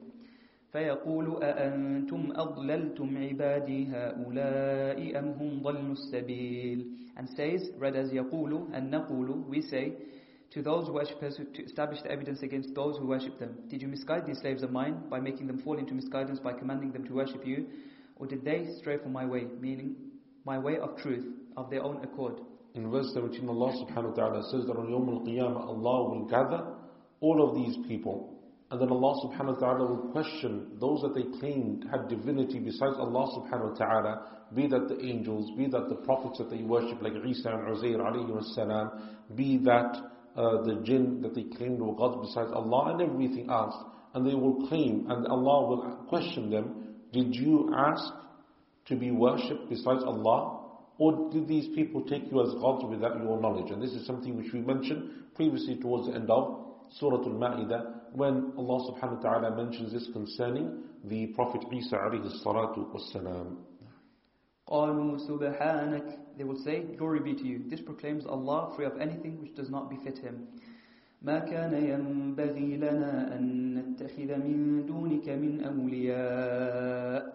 It would not have been fitting or correct for us to have taken any protectors apart from you. So, how could we have commanded them to worship us? وَلَكِن مَتَّعْتَهُمْ وَآبَاءَهُمْ حَتَّى نَسُوا الذِّكْرِ. But you let them and their fathers enjoy themselves by giving them a long life and ample provision, so that they forgot the reminder, the admonition and belief in the Qur'an. وَكَانُوا قَوْمًا بُورًا. They were people devoid of good. The word bur, devoid of good, implies destroyed. Allah says, فَقَدْ كَذَّبُوكُمْ بِمَا تَقُولُونَ فَمَا تَسْتَطِيعُونَ صَرْفًا وَلَا نَصْرًا. So now they have disowned you. Those who are worshipped will deny those who worship them. For what you said in claiming that they were gods, and you cannot avert it. Read as تَسْتَطِيعُونَ and يَسْتَطِيعُونَ. They cannot avert it, meaning the punishment, or get any help to defend yourself. وَمَنْ يَظْلِمْ مِنْكُمْ نُذِقُهُ عَذَابًا كَبِيرًا. As for anyone among you who has done wrong by committing shirk, we will make him suffer great punishment in the next world. وَمَا أَرْسَلْنَا قَبْلَكَ مِنَ الْمُرْسَلِينَ إِلَّا إِنَّهُمْ لَيَأْكُلُونَ الطَّعَامَ وَيَمْشُونَ فِي الْأَسْوَاقِ. We never sent any messenger before you who did not eat food and walk in the marketplace, meaning you are like the past messengers in that respect. The same as is being said to you was also said to them. وَجَعَلْنَا بَعْضَكُمْ لِبَعْضٍ فِتْنَةً. But we have made some of you a trial for others, by testing the poor through the rich, the sick through the healthy, and the lowly through the noble. In all the cases mentioned, the less well-off tends to say, why am I not like the first? أَتَصْبِرُونَ. To see if you will be steadfast in the trial. This is actually an instruction which means be steadfast. وَكَانَ رَبُّكَ بَصِيرًا. Your Lord sees everything, meaning those who are steadfast and those who are anxious. Ahsant, barakallahu feek. Allah Azza wa Jalla in this final verse for today, in verse 20 at the end of the 18th juz, says, وَجَعَلْنَا بَعْضَكُمْ لِبَعْضٍ فِتْنَةً أَتَصْبِرُونَ. We have made some of you trials for others. And Al-Mahalli rahimahullah ta'ala mentions the different forms of trials that can exist, and there are many others as well. But one of the additional tafasir that is mentioned by Shaykh ibn Sa'di rahimahullah ta'ala, which is a good tafsir here as well, is he says, and likewise the messengers were made a trial for their nations to see whether they would accept and follow their messengers or they would deny them. So yes, there are trials for one another, people are trials for each other, but the messengers and prophets that Allah sent to them are also trials for those nations to see whether they would follow the guidance or whether they would refuse to follow that guidance. And with that we come to the end of the 18th juz of the Quran, and we will stop here at verse number 20 of Surah Al-Furqan. And inshallah ta'ala with that we come to the end of today's session. وصلى الله على نبينا محمد وعلى آله وصحبه أجمعين وآخر دعوانا أن الحمد لله رب العالمين. This recording was produced by Green Lane Masjid. For more information on the activities and services the mosque provides, please visit www.greenlanemasjid.org.